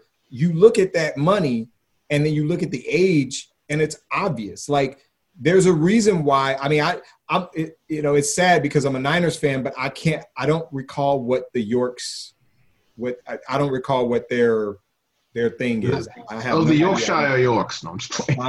The Yorks. The Yorks. Like, I know DeBartolo, like, because, DeBartolo's daughter took over and then now her son has taken over. But, like, I don't know what their money originally came from. But that being said, you can look at like these owners, specifically in the NFL and to a lesser extent in the NBA, because realistically it's weird to me, but I feel like the NBA's owners don't have as big of a profile as NFL owners do.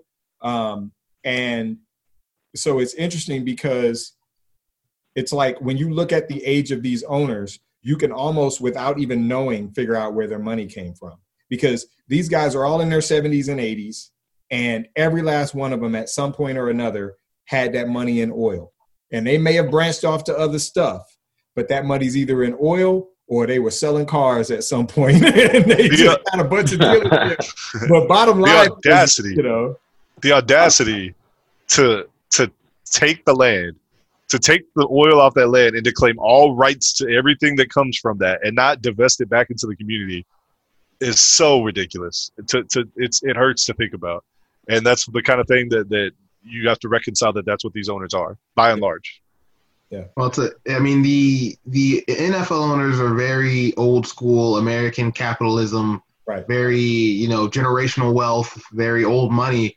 The NBA owners are a little more new money. And it's easy. So it's easy to fall into those kind of stereotypes, right? Where it's like the old white guy versus the new kind of hip happening Santa Clara white guy.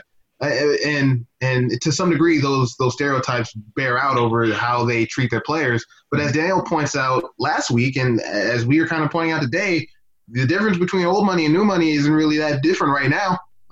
All of them are pretty silent. The new money's pretty just as silent as old money right now. And so as much as it's easy, and I'm guilty of it as well, as Daniel kind of called me on it last week, of falling into those kind of stereotypes of, hey, the NBA is innovative, it's new, it's caring, and then to some degree that's a fact. But in a lot of ways, it's still it's still billionaire white men doing billionaire white man things. So you're telling me Kyrie's right?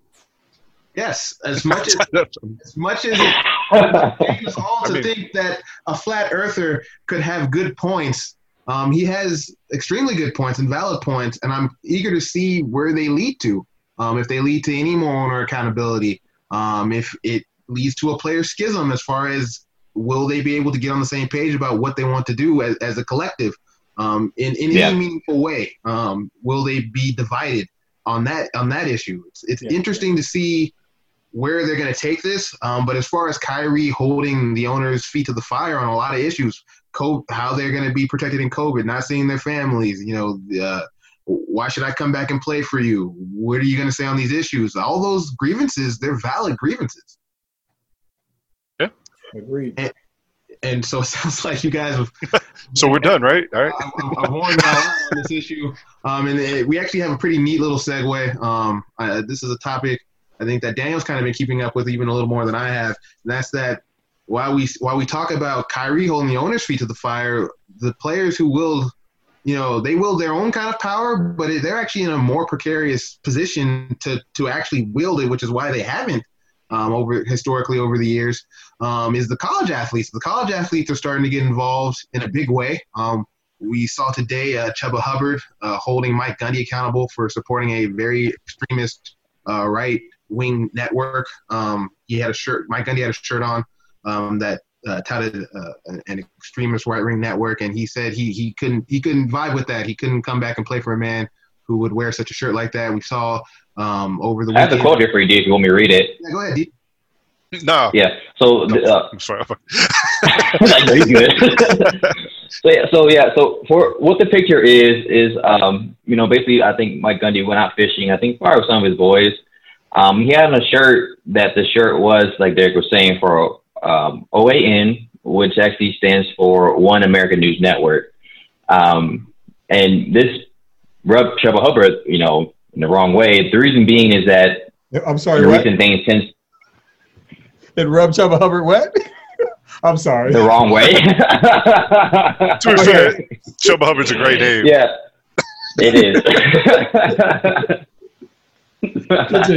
Juvenile. But yeah, with this network though, they've already been quoted as being very against, Black Lives Matter, calling them, fake, a radical movement, all that kind of stuff as well.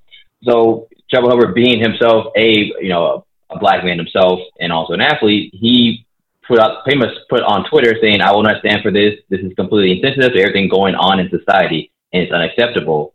I will not be doing anything with Oklahoma State until things change. So himself, other current athletes for Oklahoma State, other former athletes for Oklahoma State also chimed in on that as well, saying that, I mean, I think they feel that you can have your own views, but when things like are going on right now, you kind of have to be aware of how things look, kind of have some type of self-awareness of who you're working with, who your family is. With, in this case, as a coach, your family is going to be your players. So if your players are going through something that's affecting them, very deeply, you should have some level of awareness about what's going on, and kind of act accordingly to that as well. So he might have just grabbed a shirt and threw it on or whatever, but still, if you're someone who's normally in the media, someone who I would think is pretty educated in terms of hearing him talk and stuff, like, what's going on, what stuff says on your shirt, so you see what's on your shirt when you're wearing it. If you put something on Facebook or Twitter, other people are going to see it all around the world because you are famous. So you should have some type of accountability for what you're putting out there. And yeah, they were pretty much saying that if things don't change, if we don't get some type of statement or whatever, then I can't say that we're going to be playing next year for OSU because, enough is enough, and we need to have some type of answers. Yeah, and what kind of, the fact that you even have the shirt, it's not like they're so popular. Ain't nobody handing that, hey man, here you go. That you just happen to have a shirt, you didn't know what it meant. You have to kind of go out of your way to obtain a shirt of that nature. So he might try to spin it, but it's pretty unlikely he just happened upon said shirt without knowing anything about it. Doesn't he wear a mullet? He came out and said that isn't he the mullet? For the mullet, yeah. He is, bro. No. Your benefit of the doubt is out the door. Hey, you better not be slandering Joe Dirt. Nah, bro. He actually had been quoted saying before, though, that the reason why he liked the network initially was because, from his words, not mine, that they were pretty even-keeled in terms of reporting news. It wasn't too left, too right. It was kind of just the information, and that's what he loved about it when he first saw it. So I guess that's why he went out and got the shirt. So I don't know if he's been watching since whenever that happened, because that hasn't been the case for a while now. But that's what he came out and said is the reason why he initially had the shirt in the first place. So because I've looked into sites like this before because it fascinates me that these sites exist, like almost to the point where it's like, holy shit, people pay attention to this. A couple of things on that. One, when they say it's centrist, when they say it's like, oh, they're giving both sides of the argument, no, they're digesting everything in a way that makes racism palatable. Like, I've read these articles and they will literally break down like this is the problem, but isn't looting so much worse and stuff like that. And that's the kind of nuanced critique that these are giving. Like, these are not nuanced at all. These are literally just right-wing sites, but they're not literally calling people the N-word. Like, that's just straight up what it is. So when you say stuff like that, it's like, whatever, man. You know what it is. And if you don't, then you're an idiot, and your players have every right to criticize you on it. But like Derek was saying, that's probably even worse, yeah. Yeah, that's what I'm saying. It's horrible. Like, you should be – that ties into what Derek was saying, though. Like, for me, this fails so many checks. There are so many ways to stop this picture from being taken. One, don't own the fucking shirt. Like, you have to buy merchandise. Like, you don't just – like, I like watching CNN. I'm not going to buy fucking CNN merchandise. That's not how it works unless you just really ride for that network. No, nobody does shit like that. Or you work for them. That's what so there's reasons like that. But, like, you don't buy this shirt.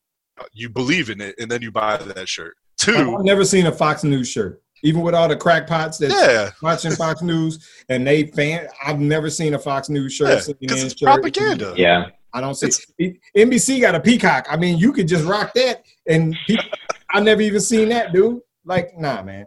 I ain't buying that. That's check one. Like, that's the bare minimum. Don't own the fucking shirt. All right, step two, you've owned the shirt. All right, cool. At that point, don't go out in public with the shirt. Like, if this is a shirt you really believe on. Like, if I, like, me personally, if I was to go outside and my shirt said something like "White Lives Matter," I would be like, "Hey, maybe this ain't the shirt to wear. If this is truly what I think, maybe this ain't the shirt." You got a tattoo of that. But that's what I'm saying. So when you get to the point where it's like, all right, now this shirt is acceptable for me to wear in public, you failed check two. Now you're on like, all right, not only do you fuck with it enough to buy the shirt, now you're actually rocking the shirt in public. And then step three, man, I hope this picture doesn't get taken with me wearing this shirt. You can't tell me he doesn't like think that this is going to be all of these checks fail. Like, you don't get. Also, maybe there's 14 or 15 fish on the table. What was that? Step 4: don't post a picture with the shirt on. You took That's the what I'm picture. There are so many ways to prevent people from knowing you're a racist. You know how racist you have to be caught as a racist? Like, it's just. But maybe he thought all those fish that they had on the table that they caught, maybe he thought the fish would distract everybody's eyes. Just like blocking the shirt. Look how good we did, guys. Your angling skills is not directed anybody to take away from that OAN shirt you got on, homie. Nah. Tell me why it felt like Austin was getting the background around Austin was getting darker and darker. Just a floating head, yeah. More sinister. I know. I mean, it's dark in here. I don't know what to say. In the background, dun, dun, dun, dun, dun, dun. But in addition to that, which happened largely today, we also had the UT athletes as a whole, kind of pretty much an athlete from pretty much every sport came together to write out a list of demands that they wanted of the university, which included taking down Confederate monuments that are on campus. I know because I've seen them because that's where I went to school. They included renaming some of the buildings that are named after noted racists. I know that those exist because I literally lived in one my freshman year. It was called Simpkins. They've actually renamed that one because that guy was just so racist that they had to do him first. He was so outlandishly racist. They even though they've kept a lot of the other stuff up, they like, hey, bro, so bad they changed him. And so, and then they also they were calling for the athletes to stop singing "The Eyes of Texas," which, if you don't know, the Eyes of Texas, it's the alma mater for the University of Texas. It has a very racist history. It was basically performed first at a minstrel show. Its tune is derived from another song that it was performed at a minstrel show that actually has become popularized within culture. It has the tune of "I've been working on the railroad," but what people don't know, and frankly what I didn't know before this happened, is that "I've been working on the railroad" comes from a very it has a very racist past, and it's been kind of desensitized to be able to be palatable for culture over the years. And then the words that are in the song are pretty much derived from statements that have a racist origin as well. There's a lot of good literature online to read about it if you want to get more specifically into why "The Eyes of Texas" is a racist song. But make no mistake about it, it's a racist song. And frankly, I'm behind on this as well. I went to the school for 4 years. I sang that alma mater pretty much after every football game. I had no clue what I was singing and continue not to know to this day. I forgot the song because I'm not into stuff like that past the point of me being in school. But I had no clue till Saturday when the UT athletes called attention to it. I had no clue just how racist and vile that song and its origins and pretty much every aspect of it are. And I've just been singing it. Since 2008, I've been singing it and propagating it throughout my life, without any kind of clue of what I was perpetuating. And so what they did was probably very hard, because just because you wield power, and they do wield some power, they don't wield the power that Kyrie Irving wields. There's stuff on the line from them. If they don't have livelihood yet, they have the ability to turn this into a livelihood, which could get stripped away from them at any moment. So they do wield some power, because if they all decide to link together, which it looks like they have, that is where their power comes from. But without that kind of consensus, it can go awry for them pretty quickly, and it still could go awry for them quickly if things are deemed to be unpalatable, and they end up having to make some real sacrifices. But so that came out over the weekend too, and it just kind of it all kind of congeals into this topic that we had today, which is basically the athletes are holding power, or they're speaking truth to power. And so what did you guys? What thoughts did you guys have on this? I know I kind of spoke for a while. I was filibustering a little bit. Filibuster. Well, actually, something similar is going on at A&M as well, which is my former school. So we have on campus a statue. We call him Sully. Lawrence Sullivan Ross is the statue. And actually, since I've been to school, they've been trying to get that statue removed as well. But now it's getting more steam. A lot of players are getting behind it as well. So the reason why he has a statue in the first place is that at one point in time, he donated a lot of money to keep A&M going. So that's why we still have the school now. They say he helped also to create Prairie View A&M, which is at HBCU. So like, okay, he's done, good for the school, good for black people, so he's good, right? It's like, well, no, if you want to look at his history, he actually was a general in the Confederate States Army. He was part of the Texas Rangers. The way he made money was a little bit shady as well, and in terms of he might have been profiting off of things like slave trade and such as well. So even though people try to clean it up on one side saying that, he's done good, X, Y, and Z, it's like, okay, that's fine, but that still doesn't mean he deserves to have himself being glorified, for all of eternity in the middle of a campus. So that's going on. That's kind of close to home for me. But I think, yeah, it's kind of the thing that's been brewing for a little bit. You kind of saw it with the whole, players trying to get paid for the likeness, deciding to skip ball for going to the G League, stuff like that. More and more players are kind of being aware of what kind of power they actually do hold. And it's also being that same thing for football as well, because before there might be repercussions if one or two people says it, but if the whole team is like, hey, no, we don't like this and want you to change it, I mean, they can say, okay, we're not going to change it. Y'all can suspend it, whatever, but it's not only going to hurt them for those players, but also for further players in recruiting. Because at some point in time, basically, this is going to be, it basically is going to be just that they need these players to come play for them, and they're going to do whatever it takes to get them, how it's been so far. So far, the players didn't know that meant that, yeah, they actually may change their views on things or do different things or change people in power because they want to win because they make them so much money. Yeah. So at some point in time, the players are starting to realize it's like, yeah, me, before I'm even on campus, I have a lot of power that I can wield. When I'm on campus, I have power that I can wield. When I leave campus as a former student, I still have power that I can wield as well. And it's kind of amazing to see that it's all at once coming out to where players are starting to step up and starting to understand, like, okay, we actually can influence a lot of things because we make this whole thing run.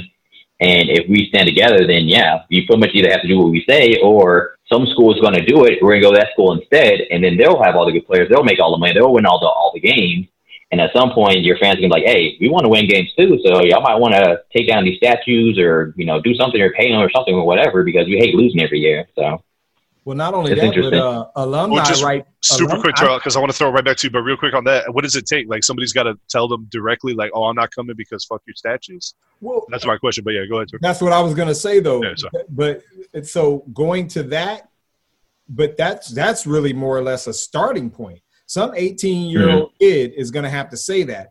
And that's going to be your starting point. But then this is what happens, because not even your starting point, because what we're seeing right now with UT and a little bit with A&M, current players are saying something. That's going to lead to recruits. And then next thing you know, hey, what happens when all those guys that came from that college and went to the NFL, they write alumni checks. I know I don't have to have gone to college to know that professional players in whatever league they're in, they write alumni checks to their alma maters. They pay for things because of their pride in their school and because they want the next level of kids that come down the line because of their fan. If you're a UT fan and you happen to have gone to the school and went on to the NFL or the NBA or whatever, and you know that this recruit, that recruit, and that recruit might come to that school and they, hey man, KD, I need you to holler at this kid out in Maryland somewhere that's from your neighborhood that's considering Texas and a bunch of other schools. Man, I need you to talk to this kid. Guess what happens when you have a group of kids that are currently at that school and they say, damn, you guys got these statues and all this stuff, and we're learning about this stuff and we're going to understand about this stuff. And yeah, we're here now, but guess what? If I move on to bigger and better things, I'm not going to tell my kids 20 years from now to come here, or I'm not going to tell the kid in my neighborhood that maybe is considering going to go play football, hey, you should go to this school because I went to this school. It just builds from there. And the thing is that these people that are at these schools don't think that will ever happen. And we're seeing right now proof that it very likely could. And we're seeing the roots of it right now with what we're seeing with A&M and what we're seeing with UT. We're seeing the roots of it kind of spreading out right now. And that's just the beginning. And it really very much could lead to a point where it starts affecting recruiting. It starts affecting alumni money. It starts affecting a lot of things. So that's highly likely. I mean, I could totally see that happen.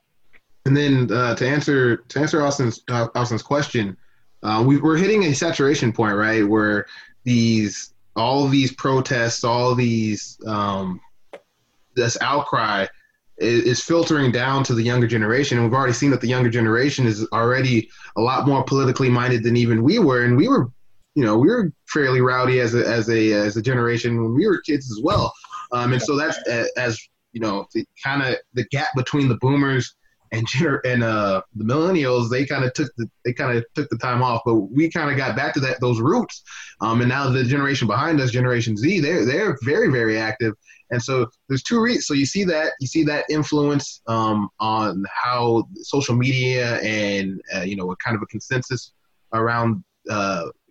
building around there and filtering that down. But also, you're starting to get to the point where Mom is listening as well now, and Mom has a lot of influence. So those coaches go in, they wine and dine Mom specifically. Right. Mom wields a lot of power, and Mom's seeing these images on TV and seeing UNOAN shirts and seeing that you have Confederate statues, and maybe she didn't necessarily care before, but she cares now because she's seeing it, she's hearing it, and she's hearing you don't care, and that's what she cares about. She cares that you care, and that's so when Mike Gundy goes into a household and he says, "Oh, I love your boy. I'm going to treat your boy right. I'm going to raise your boy right." Well, you can't raise my boy right if you have an OAN shirt on. You can't raise my boy right if there's a monument to some racist from the past that didn't even win the damn war on your campus. You can't raise my boy right if you don't feel like Black Lives Matter, even if that's something you've said, but your actions don't show it. And so we see that the generation behind us, they're already a little more socially and politically savvy just because of how media works in this day and age. Mm-hmm. And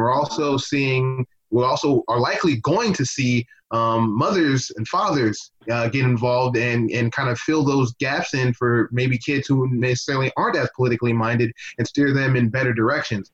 And I think that's how the actions of what UT athletes, A&M athletes, Chuba Hubbard, them creating a stir along with, what we're seeing protest-wise is creating enough awareness within the world to start building upon those things. And that's why it's so important to be vocal and to speak out and to use your platform to do these things because it matters. It puts it into the media sphere, and once it's in the media sphere, it's very hard to stop. Yeah, and one big part of college sports in general is negative recruiting. So these schools look for anything they can to say, hey, don't go over there because of X, Y, and Z. Don't go there because they have a cheap facility. They don't have good weights or whatever. They're not going to pay. They're not going to help you to get money from your likeness and stuff like that. If they can say, don't go over there because, hey, did you see this clip about them saying, they don't care about these racist statues on their campus. So are they really going to take care of you over there? Are they really family? Are they really for you? Or are they more just want to use you to make the money? So, and that's it. They listen to that all the time, and they hear this every day from multiple coaches all across America. So if you're that, school is going to stand on, these are statues. They're going to be like this. They're not going to change anything. That's, of course, their choice. But a lot of times they try to change a lot of things. They spend a lot of money to avoid having people be able to say, hey, they don't have this, so come over here instead. Because it's really just those top-tier players they're trying to get that sway a program, kind of like the whole Kyrie Irving, argument and stuff, too. It's like, you want to do what you can to get those top tier players, and you'll try to do what you can to entice them. And if there's something that's like a glaring weakness for you, you're going to try to correct it, or else you're probably going to miss a lot of players, which schools definitely don't want. Well, I mean, you think about – it's funny because I can think of 3 quote-unquote power conferences right now, Big 12, SEC for sure. They got some moves to make because it's – I don't know if there's a school that doesn't have a Confederate statue or building named after it or something. I'm trying to think because I'm not 100% sure on every school. But, when I think about at least just those 2 conferences, I can automatically think that pretty much every school probably has something that they need to probably get rid of that could affect recruiting when they're going after certain players. ACC probably a little bit too.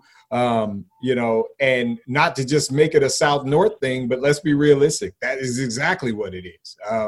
There are some schools that are in certain regions of the country that bottom line is they love to slap a Confederate loser's name on half of the buildings in the city, much less the college. So there's some there are definitely some schools and some in a handful of conferences that got a lot of work to do, because it is probably going to affect recruiting. So it's going to be interesting to see how it shakes out. I mean, we've already seen some stuff right now, but it's going to be interesting to see how it shakes out over time now. This whole Southern pride thing has always kind of miffed me. I never really got it because, A, you lost. You're a loser. And, like, you're on the wrong side of history. Everyone knows that. Almost anyone who's not, just virulently racist knows that they were treasonous. It's treason. Right. And you lost the war. So at least because, the founding of this country was founded on treason, but at least they won. So they got to escape their treason. You lost. You couldn't even do the thing that that your forefathers did and win and escape your treason. So you just had to be held accountable, which, is another thing that, kind of in history, the North was kind of let off the hook for not really. Yeah, they were never held accountable. That's the point. Like, they never held the South accountable for, treason. And they just kind of let the South do whatever they wanted. And Reconstruction was kind of shitty, and so they put a new apparatus of Jim Crow laws in effect, and that kind of stuff. But in addition to that, it's always under the guise of Southern pride. Well, it's like, black people are part of the South as well. So how can you tell me it's Southern pride when you're literally flying in the face of that by A, celebrating losers, which we know this country hates to do, and B, alienating a whole group that makes up a good portion of the South and has helped build and we built it. We built it. We built it. For free. For free. And so this whole Southern pride bullshit has always made me mad. It's like, it's not Southern pride. It's white pride. And it's not even white pride. It's right. Treason pride. So it's like, I've never gotten the whole, we have to hold on to this because it represents a portion of our history or whatever. So does slavery. You can't wait to tell me why I shouldn't care about that. For Germany, so did the Nazis. They had a whole history, but we actually held them accountable, and they held themselves accountable, and they erased that part of the history. Why have we not done the same with the Confederacy? Why would we ever celebrate the Confederacy? Some of these Nazis are still going to jail now. Like 75 years later, there's still dudes going to trial because they found out that they were Nazis. Like, yo, the old man that lived down the street from me? Yeah, man, he was a Nazi. They picked him up last night. Like 80 years later. Like, we didn't do that. Imagine like these guys retired to their plantation that some black people, slaves, built for them. They retired to that joint and just kicked back on the porch. Like, that was it.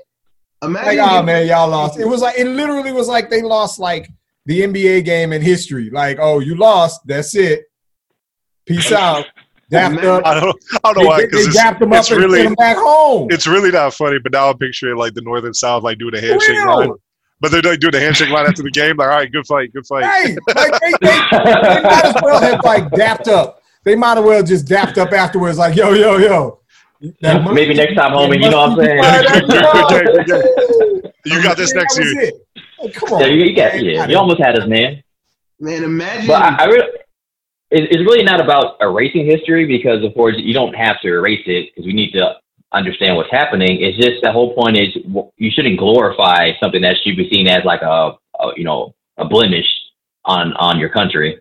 So when it comes to the Nazis, that's not being erased. People still know what it is. You can still go see stuff like that in museums.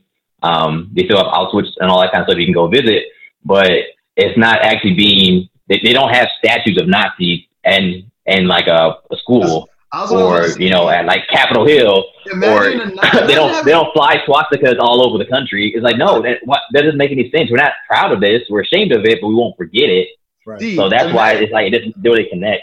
Imagine having a statue built for you solely because you were a Nazi. Like, imagine that. That's crazy, right? It's like, but he was a Nazi, but then he did some good later on. It's like, whoa, no. It's like, I don't care.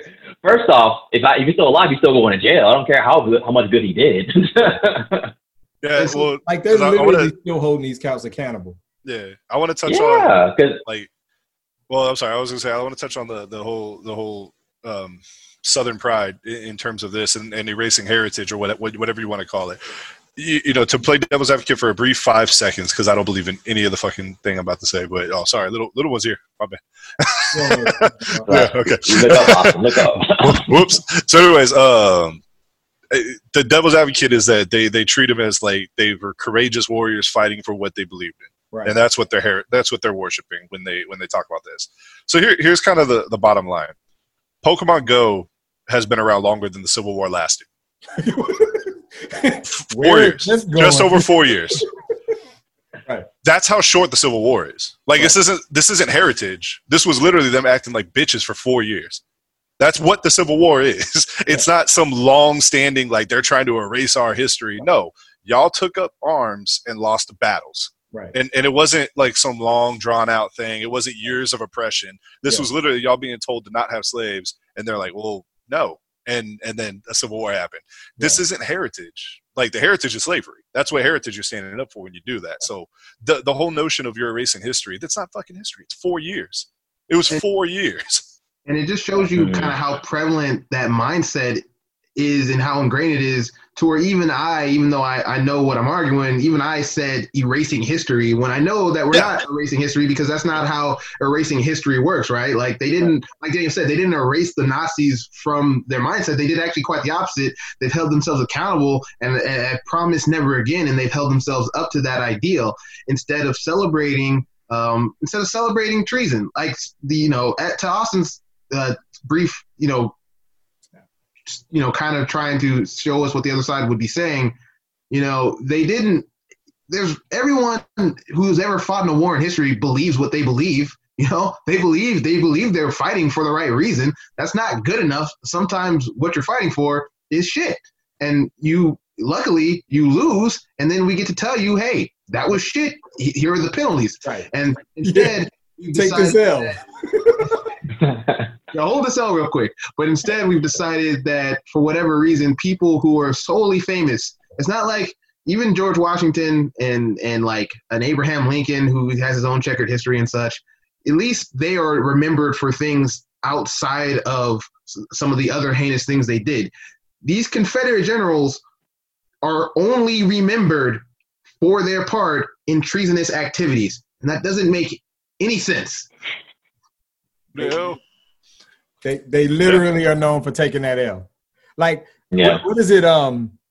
Which one was it? Was it Lee that surrendered? Like the one that he's known for? I'm like, word? You got statues of this dude everywhere, all over the country. And what's funny about that is Lee himself, one, he knew it was over. He was like, all right, we're done. We're going to have to do this now.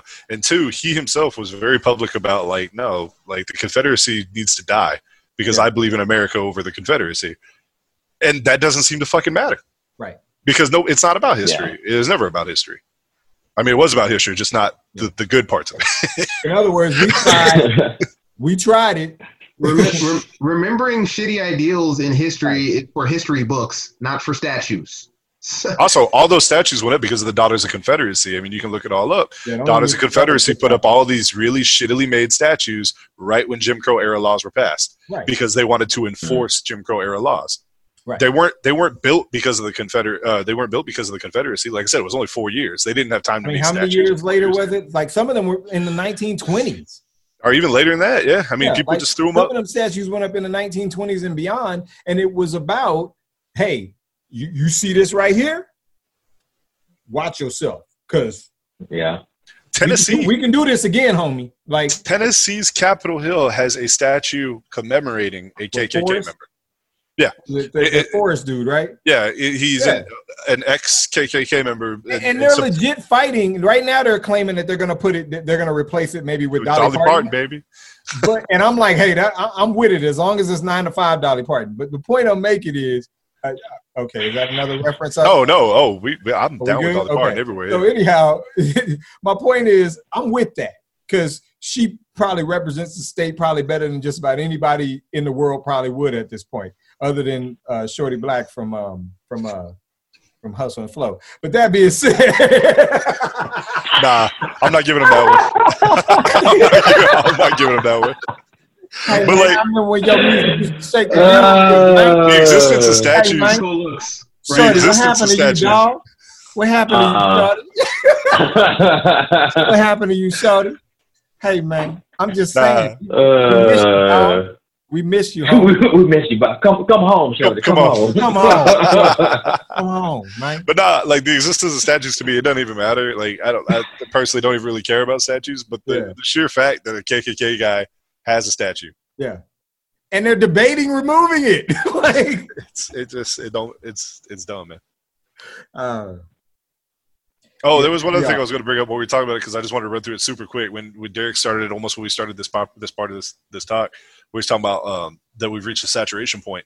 I don't know personally if it's just because I'm getting older and I'm seeing things more and whatever, or maybe the times are changing in the sense that there is that saturation point where people are now more aware of everything.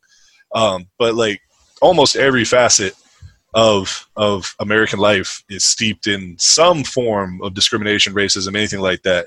Whether or not it's innocuous now, or if it has like more sinister meanings. Like I shared something with Derek the other day that I went back and looked for because we had joked not too long ago where Derek had learned what when you say you've been gypped, like you've been gypped, like everybody's heard that phrase. Well, that literally means you've been treated like a gypsy took something from you, which to an American that doesn't really mean too much. But basically, gypsies are an ethnic people. And it's saying that you've been treated like you've been acting like a gypsy, basically. Right. And that's ridiculous, but it's now part of American culture. It's now part of language. Gypsy is a racial slur for Romani people. Yeah, exactly. I mean, I'm saying it willy nilly, but yeah. I was citing the context because that was the context around why saying gypped is bad, because gypsy is not like gypsy is like black. It's like the N-word. So, yeah. Oh, it's a slang term. It's a derogatory slang term. Exactly. So, like, I found a list of it, and, like, I'm just going to read a couple of them to you because this is shit that I didn't even know. But when you hear a word like the grandfather clause, where something gets grandfathered in, I didn't know the origins of that word. Apparently, it came from, like, even something more heinous I can imagine. The grandfather clause was a rule that was passed back in the late 1800s, where for you to vote, you had to prove that you had 4 grandparents in this country. Black people couldn't do that in 1895. So the whole point of the grandfather clause was literally to alienate black voters. Now, fast forward 100 years, now it says like to grandfather something in or whatever. Like this is just everyday language. We literally have that language in our contracts at the insurance company. Exactly. Like now it's innocuous. Like, it doesn't mean what it did. Yeah. But like that's how language works. And then like some other ones that just popped out to me, being sold down the river. I mean, that one's blatant. But literally, yeah, like you say that frequently. Even so, you ain't got to explain that one, bro. No can do. Apparently, no can do was because people were making fun of the way Chinese people talked because it's broken English. Wow. It's like, oh, no can do.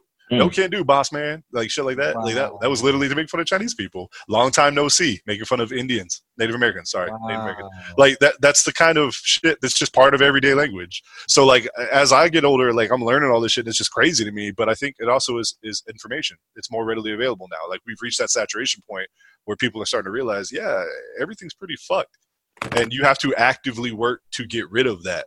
Otherwise, it's just going to stay the way it has for the last 100 years, 200 years, 300 years. I mean, nothing's going to change. So that's just something, like, I always find language fascinating anyways, but that was just something that came up when you were talking about that saturation point. Like, to me, I mean, it is. People's moms are now talking about George Floyd. Like, that's the kind of shit that's changed. Yeah. Yeah. And to your point, this, like I said, this weekend, I've been working on the railroad. I would never have silly thought about it. Sometimes I've been working on the railroad because it's just a tune that gets in my head, steeped in racism. So it's like, it's all around you. You just have to look. And now there's more places than ever to see it. And there's more people than ever to make sure that you see it, which ultimately was Austin's point. So any last words on this, about the college athletes or, even the Confederate statue? We didn't even get to the part where NASCAR seems to be the most progressive sport in America right now. We haven't even gotten to that part. So NASCAR, baby! We're all going to be NASCAR fans soon enough. Shout out. So the guy who came out against NASCAR, the one that said he's quitting NASCAR, this blew my mind when I heard this. His name's Ray Ciccarelli. So, shame on him. All the shame on him. But his name is Ray Ciccarelli. Yeah. His name is Ray Cis. Like, that's that dude. That's that dude's name. But you know what's funny is Bubba Wallace got in a little it was a jab. He didn't even try to disguise it, but they asked him about the guy. And Bubba Wallace was like, I don't think I've ever competed against a dude. I don't even know who that dude is.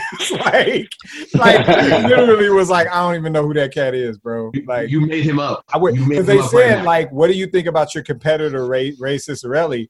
And he was like, well, first of all, I wouldn't even call him a competitor because I've never raced against him and I don't know who he is. And I was just like, wow. So he made very clear that this dude had absolutely no standing, and which is why it was like he may have got his 15 minutes, but other than that, like nobody gives a crap what this dude thinks. Yeah, they're like, oh yeah, that was wonderful. I mean, I'm just so glad he entered himself into the conversation. It was worth him having his 15 minutes of fame just so that everybody could flame the fact that nobody knows who the hell he is. Like, it was just it was so awesome. He probably, his dad probably owns a dealership somewhere, and he was like, hey, I'm going to put some money in, we'll build you a truck, and, you'll go and do some stuff. Get him on a racing team. And kind of random, Derek, did you know that at UT the players are required to sing the fight song? Did you know that when you were at school there? That they had to sing it?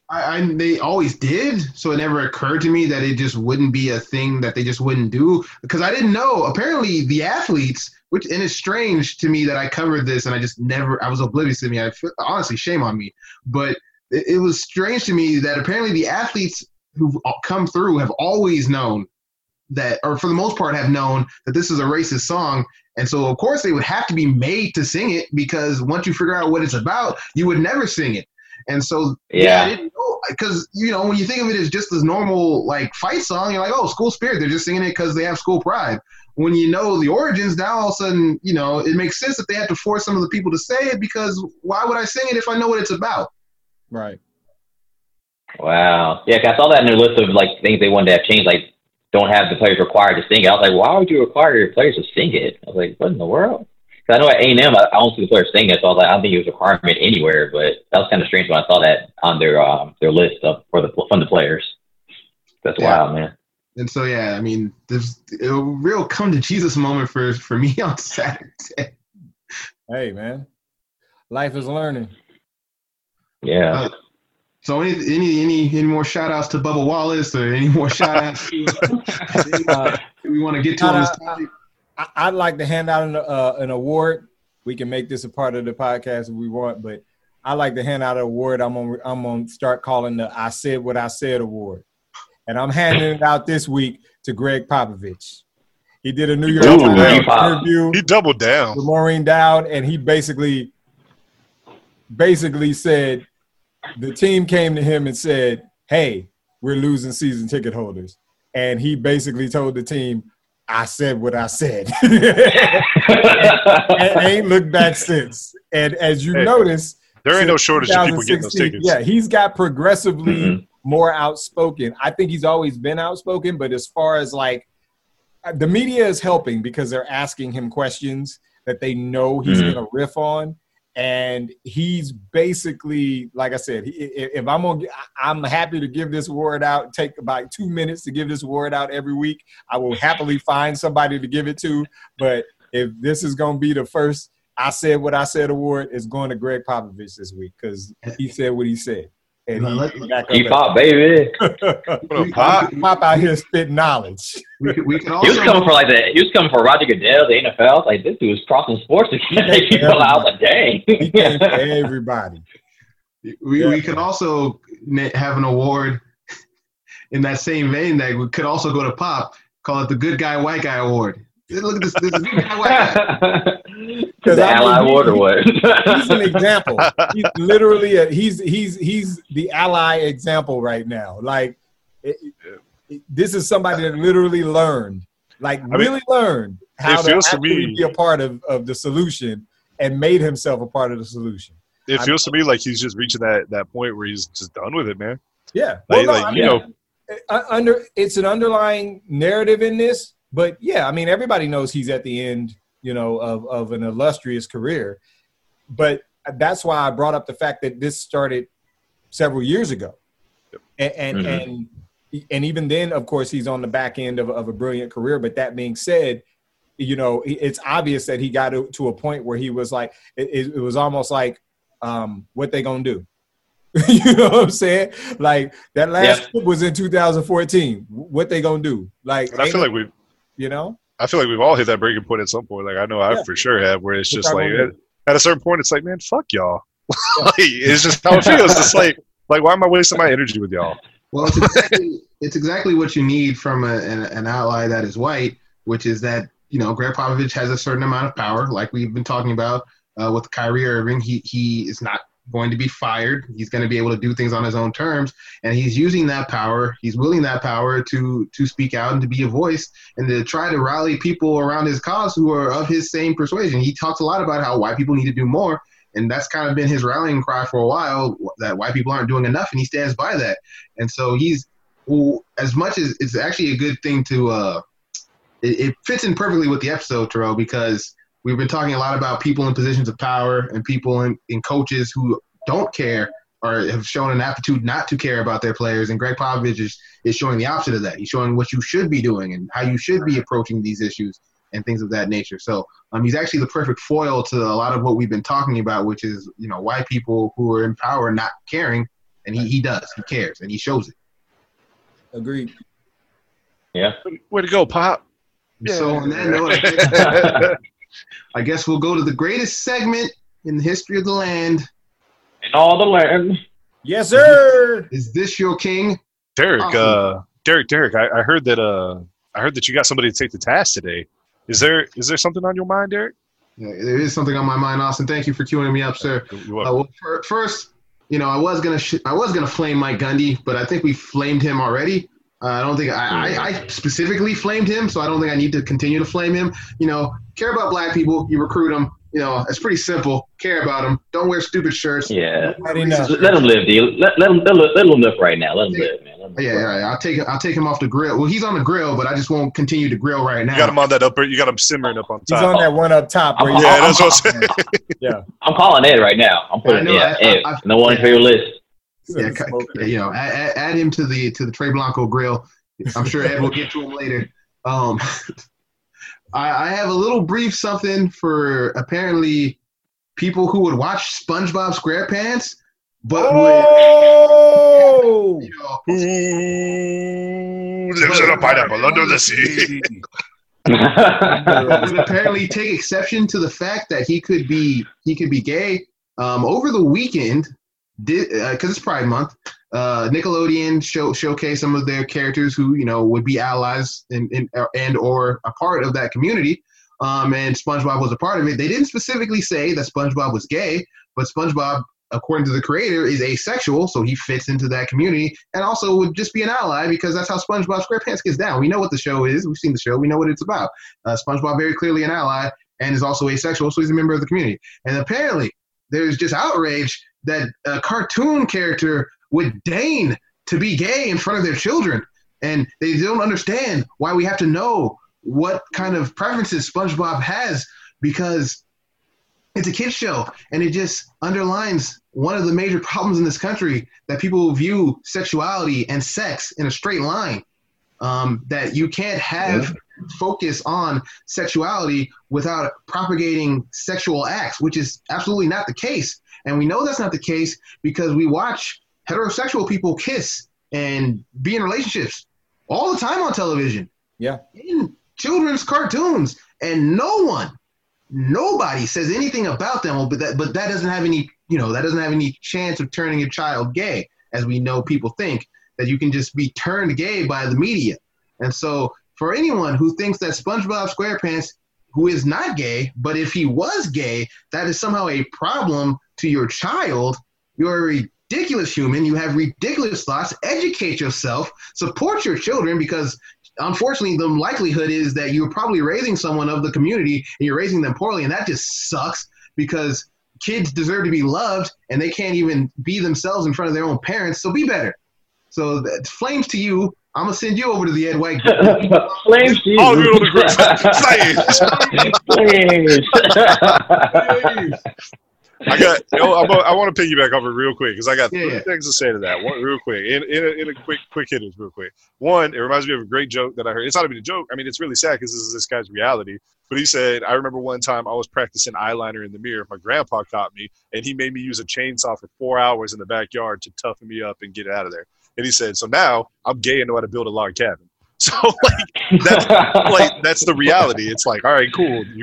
You're homophobia. That's the origin of the log cabin Republicans. Hey, there you go. But that's that whole mindset. It's like, you got to get the gay out of them, and it's ridiculous. It's so ridiculous. But two, you shouted out Gabrielle Union recently, and everything that Proud Voices are doing to stand up, especially here in Pride Month. I mean, it goes a really long way. And especially because something that has been kind of a bubbling topic for a while, and I think it's ready to kind of reach over that peak, is trans rights. Because at the moment, trans people still are not viewed the same as even gay people. And it's just the reality. Like, there's people being left behind. So I think it's super important that A, you've got stuff like Nickelodeon showing out for any community, but specifically for the LGBTQ community, doing their thing to support. Like, at the end of the day, making SpongeBob part of that is just opening up that avenue for more kids.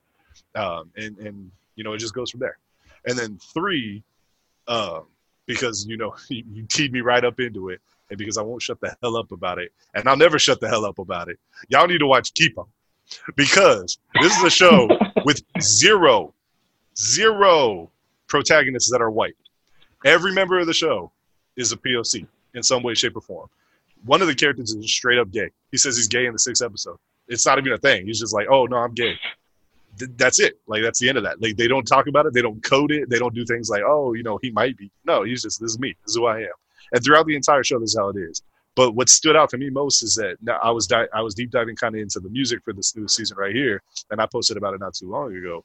They have a song on their soundtrack that is a trans woman rapper. I don't think anybody could name a trans woman rapper, let alone one that spits fire like this one right here. So the whole show is about representation. And to tie it to what Derek's talking about, like, that representation, like, it's so refreshing to see, because it's a show where literally every single character in the show is not your cookie cutter character. Like, they're their own thing. And that representation goes a huge way. I see people, it's really nice to see people just get so touched by it, because at the end of the day, like, I'm me. I don't have to do this. Like, at the end of the day, I can be me. I'm a cis white male. Like, I don't have to give a fuck about nothing. But, like, to see these people who have no relationship support structure to have their representation like that, oh my God, it's just cool to see. Yeah, that's awesome. Two animated shows that are on Netflix that are doing good work within representation. She-Ra and Kipo, both excellent shows. If you have some time, if you're in quarantine, you want to binge some great entertainment that you can watch with your kids, you can watch by yourself, because I watch them by myself because I don't have kids. She-Ra and Kipo, so excellent. Swear by them. She-Ra, unfortunately, it's over. Was that an ad? Yeah. Free pub. Oh, I'll give free pub. Yeah. I was there for negotiations. Boy, I'm gonna give free pub to Las Palabras. They got 79-cent chicken tacos today. Oh my God! What you doing, man? No, they don't get free pub, man. 79-cent tacos. Oh my God. Representation on Netflix can get free pub, but not tacos. Anyway, because I got one more person to put on Ed White's grill, to put on Trey Blanco's grill, and that surprise. Huh? Oh surprise. Yeah. I didn't tell y'all about this one. Brett Kavanaugh. You're back again, and nobody likes you because you're very clearly a rapist. You should not have the seat on the Supreme Court that you have because you're very clearly a rapist. And now you're going to try to argue against gay and trans rights by saying that words don't mean what words mean.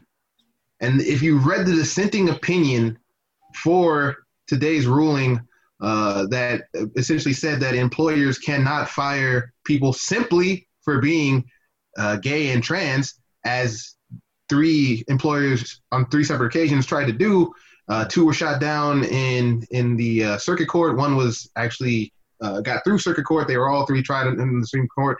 6-3 decision. with actually Neil Gorsuch of Republican poster boy fame, who was supposed to lead the revolution against abortion rights, actually writing the majority opinion. So that was a shocker for everybody. But of course, Brett Kavanaugh, the poster child for just indecency, had to write the dissenting opinion. He tried to couch it in language that made it seem like he was still an advocate for gay and trans rights, and tried to congratulate them on their hard-earned victories that he has no part in and would like to dismantle himself. But in the end, all this man argued for a smooth 12 pages that I had to read was that we couldn't possibly tell the employers that they can't fire someone for simply being gay and trans, because the Title IX doesn't specifically say that sexual orientation discrimination is in the language of Title IX. It merely speaks about sex as it relates to being a man or a woman. It doesn't speak to who you love, if you love a man or a woman. And so we couldn't possibly decide. This is for the Congress to decide, even though Congress has failed on several different occasions to actually link up the House and the Senate to pass a bill that would guarantee that you cannot be discriminated against for being gay or trans. And so we couldn't possibly take this on ourselves as a court, because that's not what the court is for. And we can't interpret language this way. We have to go by the actual book definition. We can't, use our brains and decide, hey, maybe if you love a man and you're a man and you're fired based on that, that could maybe fall under Title IX because, that's related to sex. We couldn't possibly make those logical leaps, because that's just a bridge too far. And now everybody in public is going to think, man, I can't believe the judicial system is going off on its own tangent and trying to make law. They're reinterpreting law. It's anarchy in the streets. And the public couldn't possibly stand for this and fathom this. And it's very clear that he's setting himself up for when he has a chance to make a ridiculous ruling, he can say, well, we saw this overreach in the court on this occasion, so now I thought we had a basis to overreach right now, and I see what he's doing. It's insidious. You're not an ally. You're not a respectable judicial authority. I see what you're doing. You're trying to set yourself up for later down the line when y'all try to undo abortion rights, and you're going to couch it as in, I can reinterpret the law how I see fit, because that's what we did here. You're not slick. I'm onto your game. I know others are onto your game. You're not a fan, an ally. You're not any kind of anything for anyone in this country besides white men who like to get away with rape. And so join everybody else. In fact, you can get your own separate grill, because that's what you do. You need to burn a little bit. So you get your own separate grill for Brett Kavanaugh and his bullshit dissenting opinion. He'll get his own grill, man. He's going to get his own grill. Awesome. That was what I was trying to imply. So thank you for making it explicit. Awesome. Thank you for that. I think I'm done trying to set flames. I don't want to harp on it too much. Yeah, I don't want to harp on it too much either, but you're right. Dissenting opinions are very important because they set legal precedent. Even if it's not the ruling, it sets legal precedent that people can go back and point to. So by doing it, he's getting his own words in. I feel like Roberts was going the other end of the spectrum. I think he's setting himself up for what he thinks is going to be probably a bloodbath in November.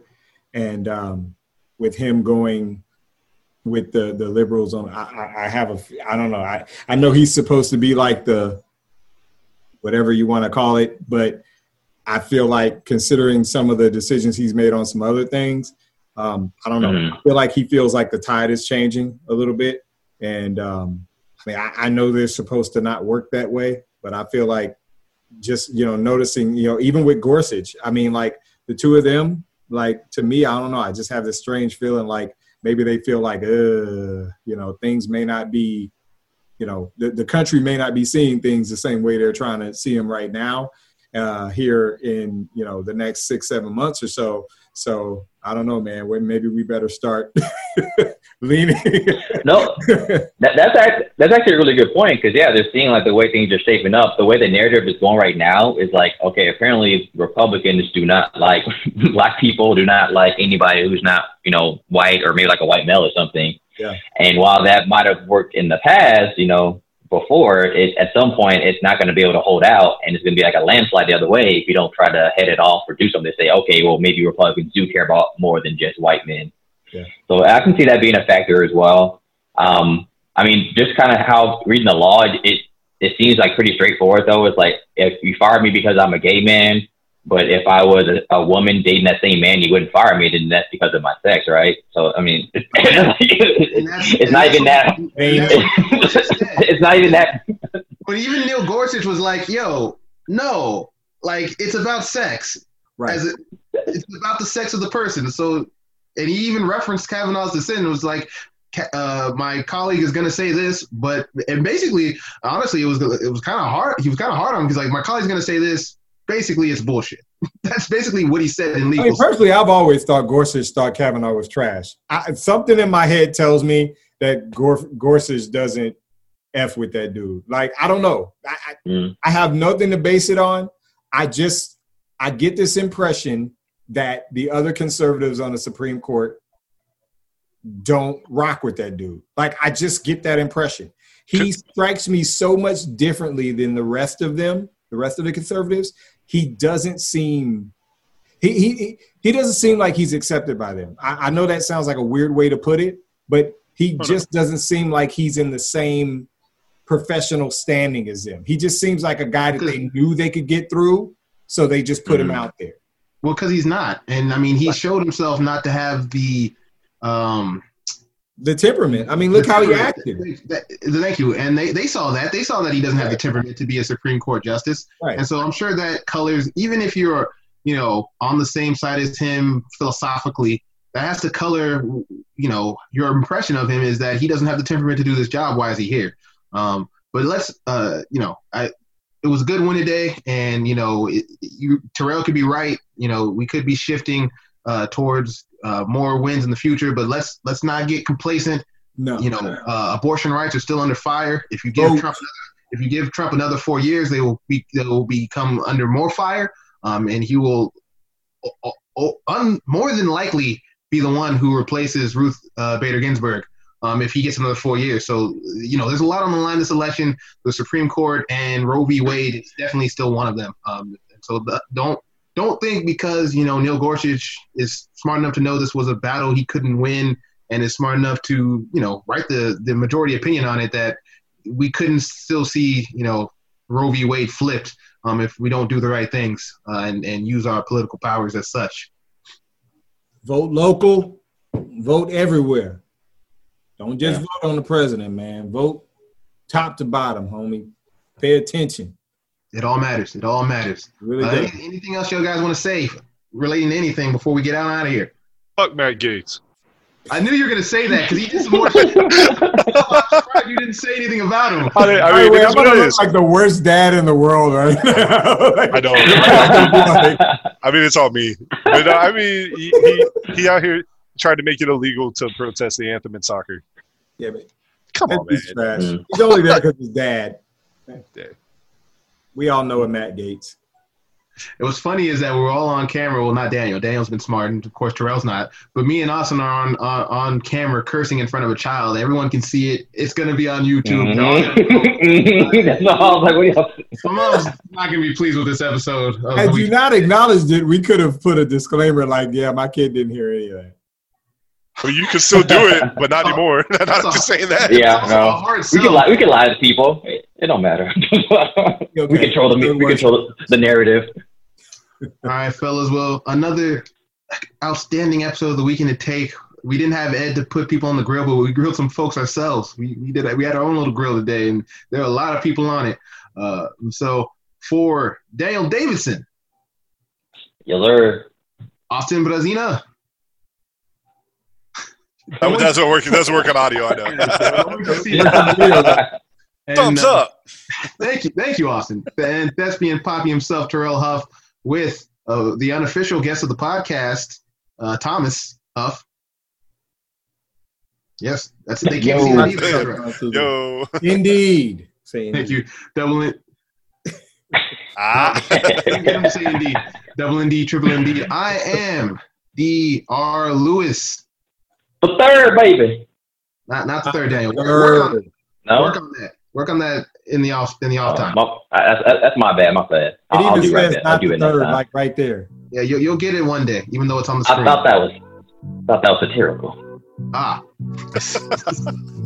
I'm sorry. Bro, hit them with the No. The weekended take, because the week may end, but sports don't. Goodbye.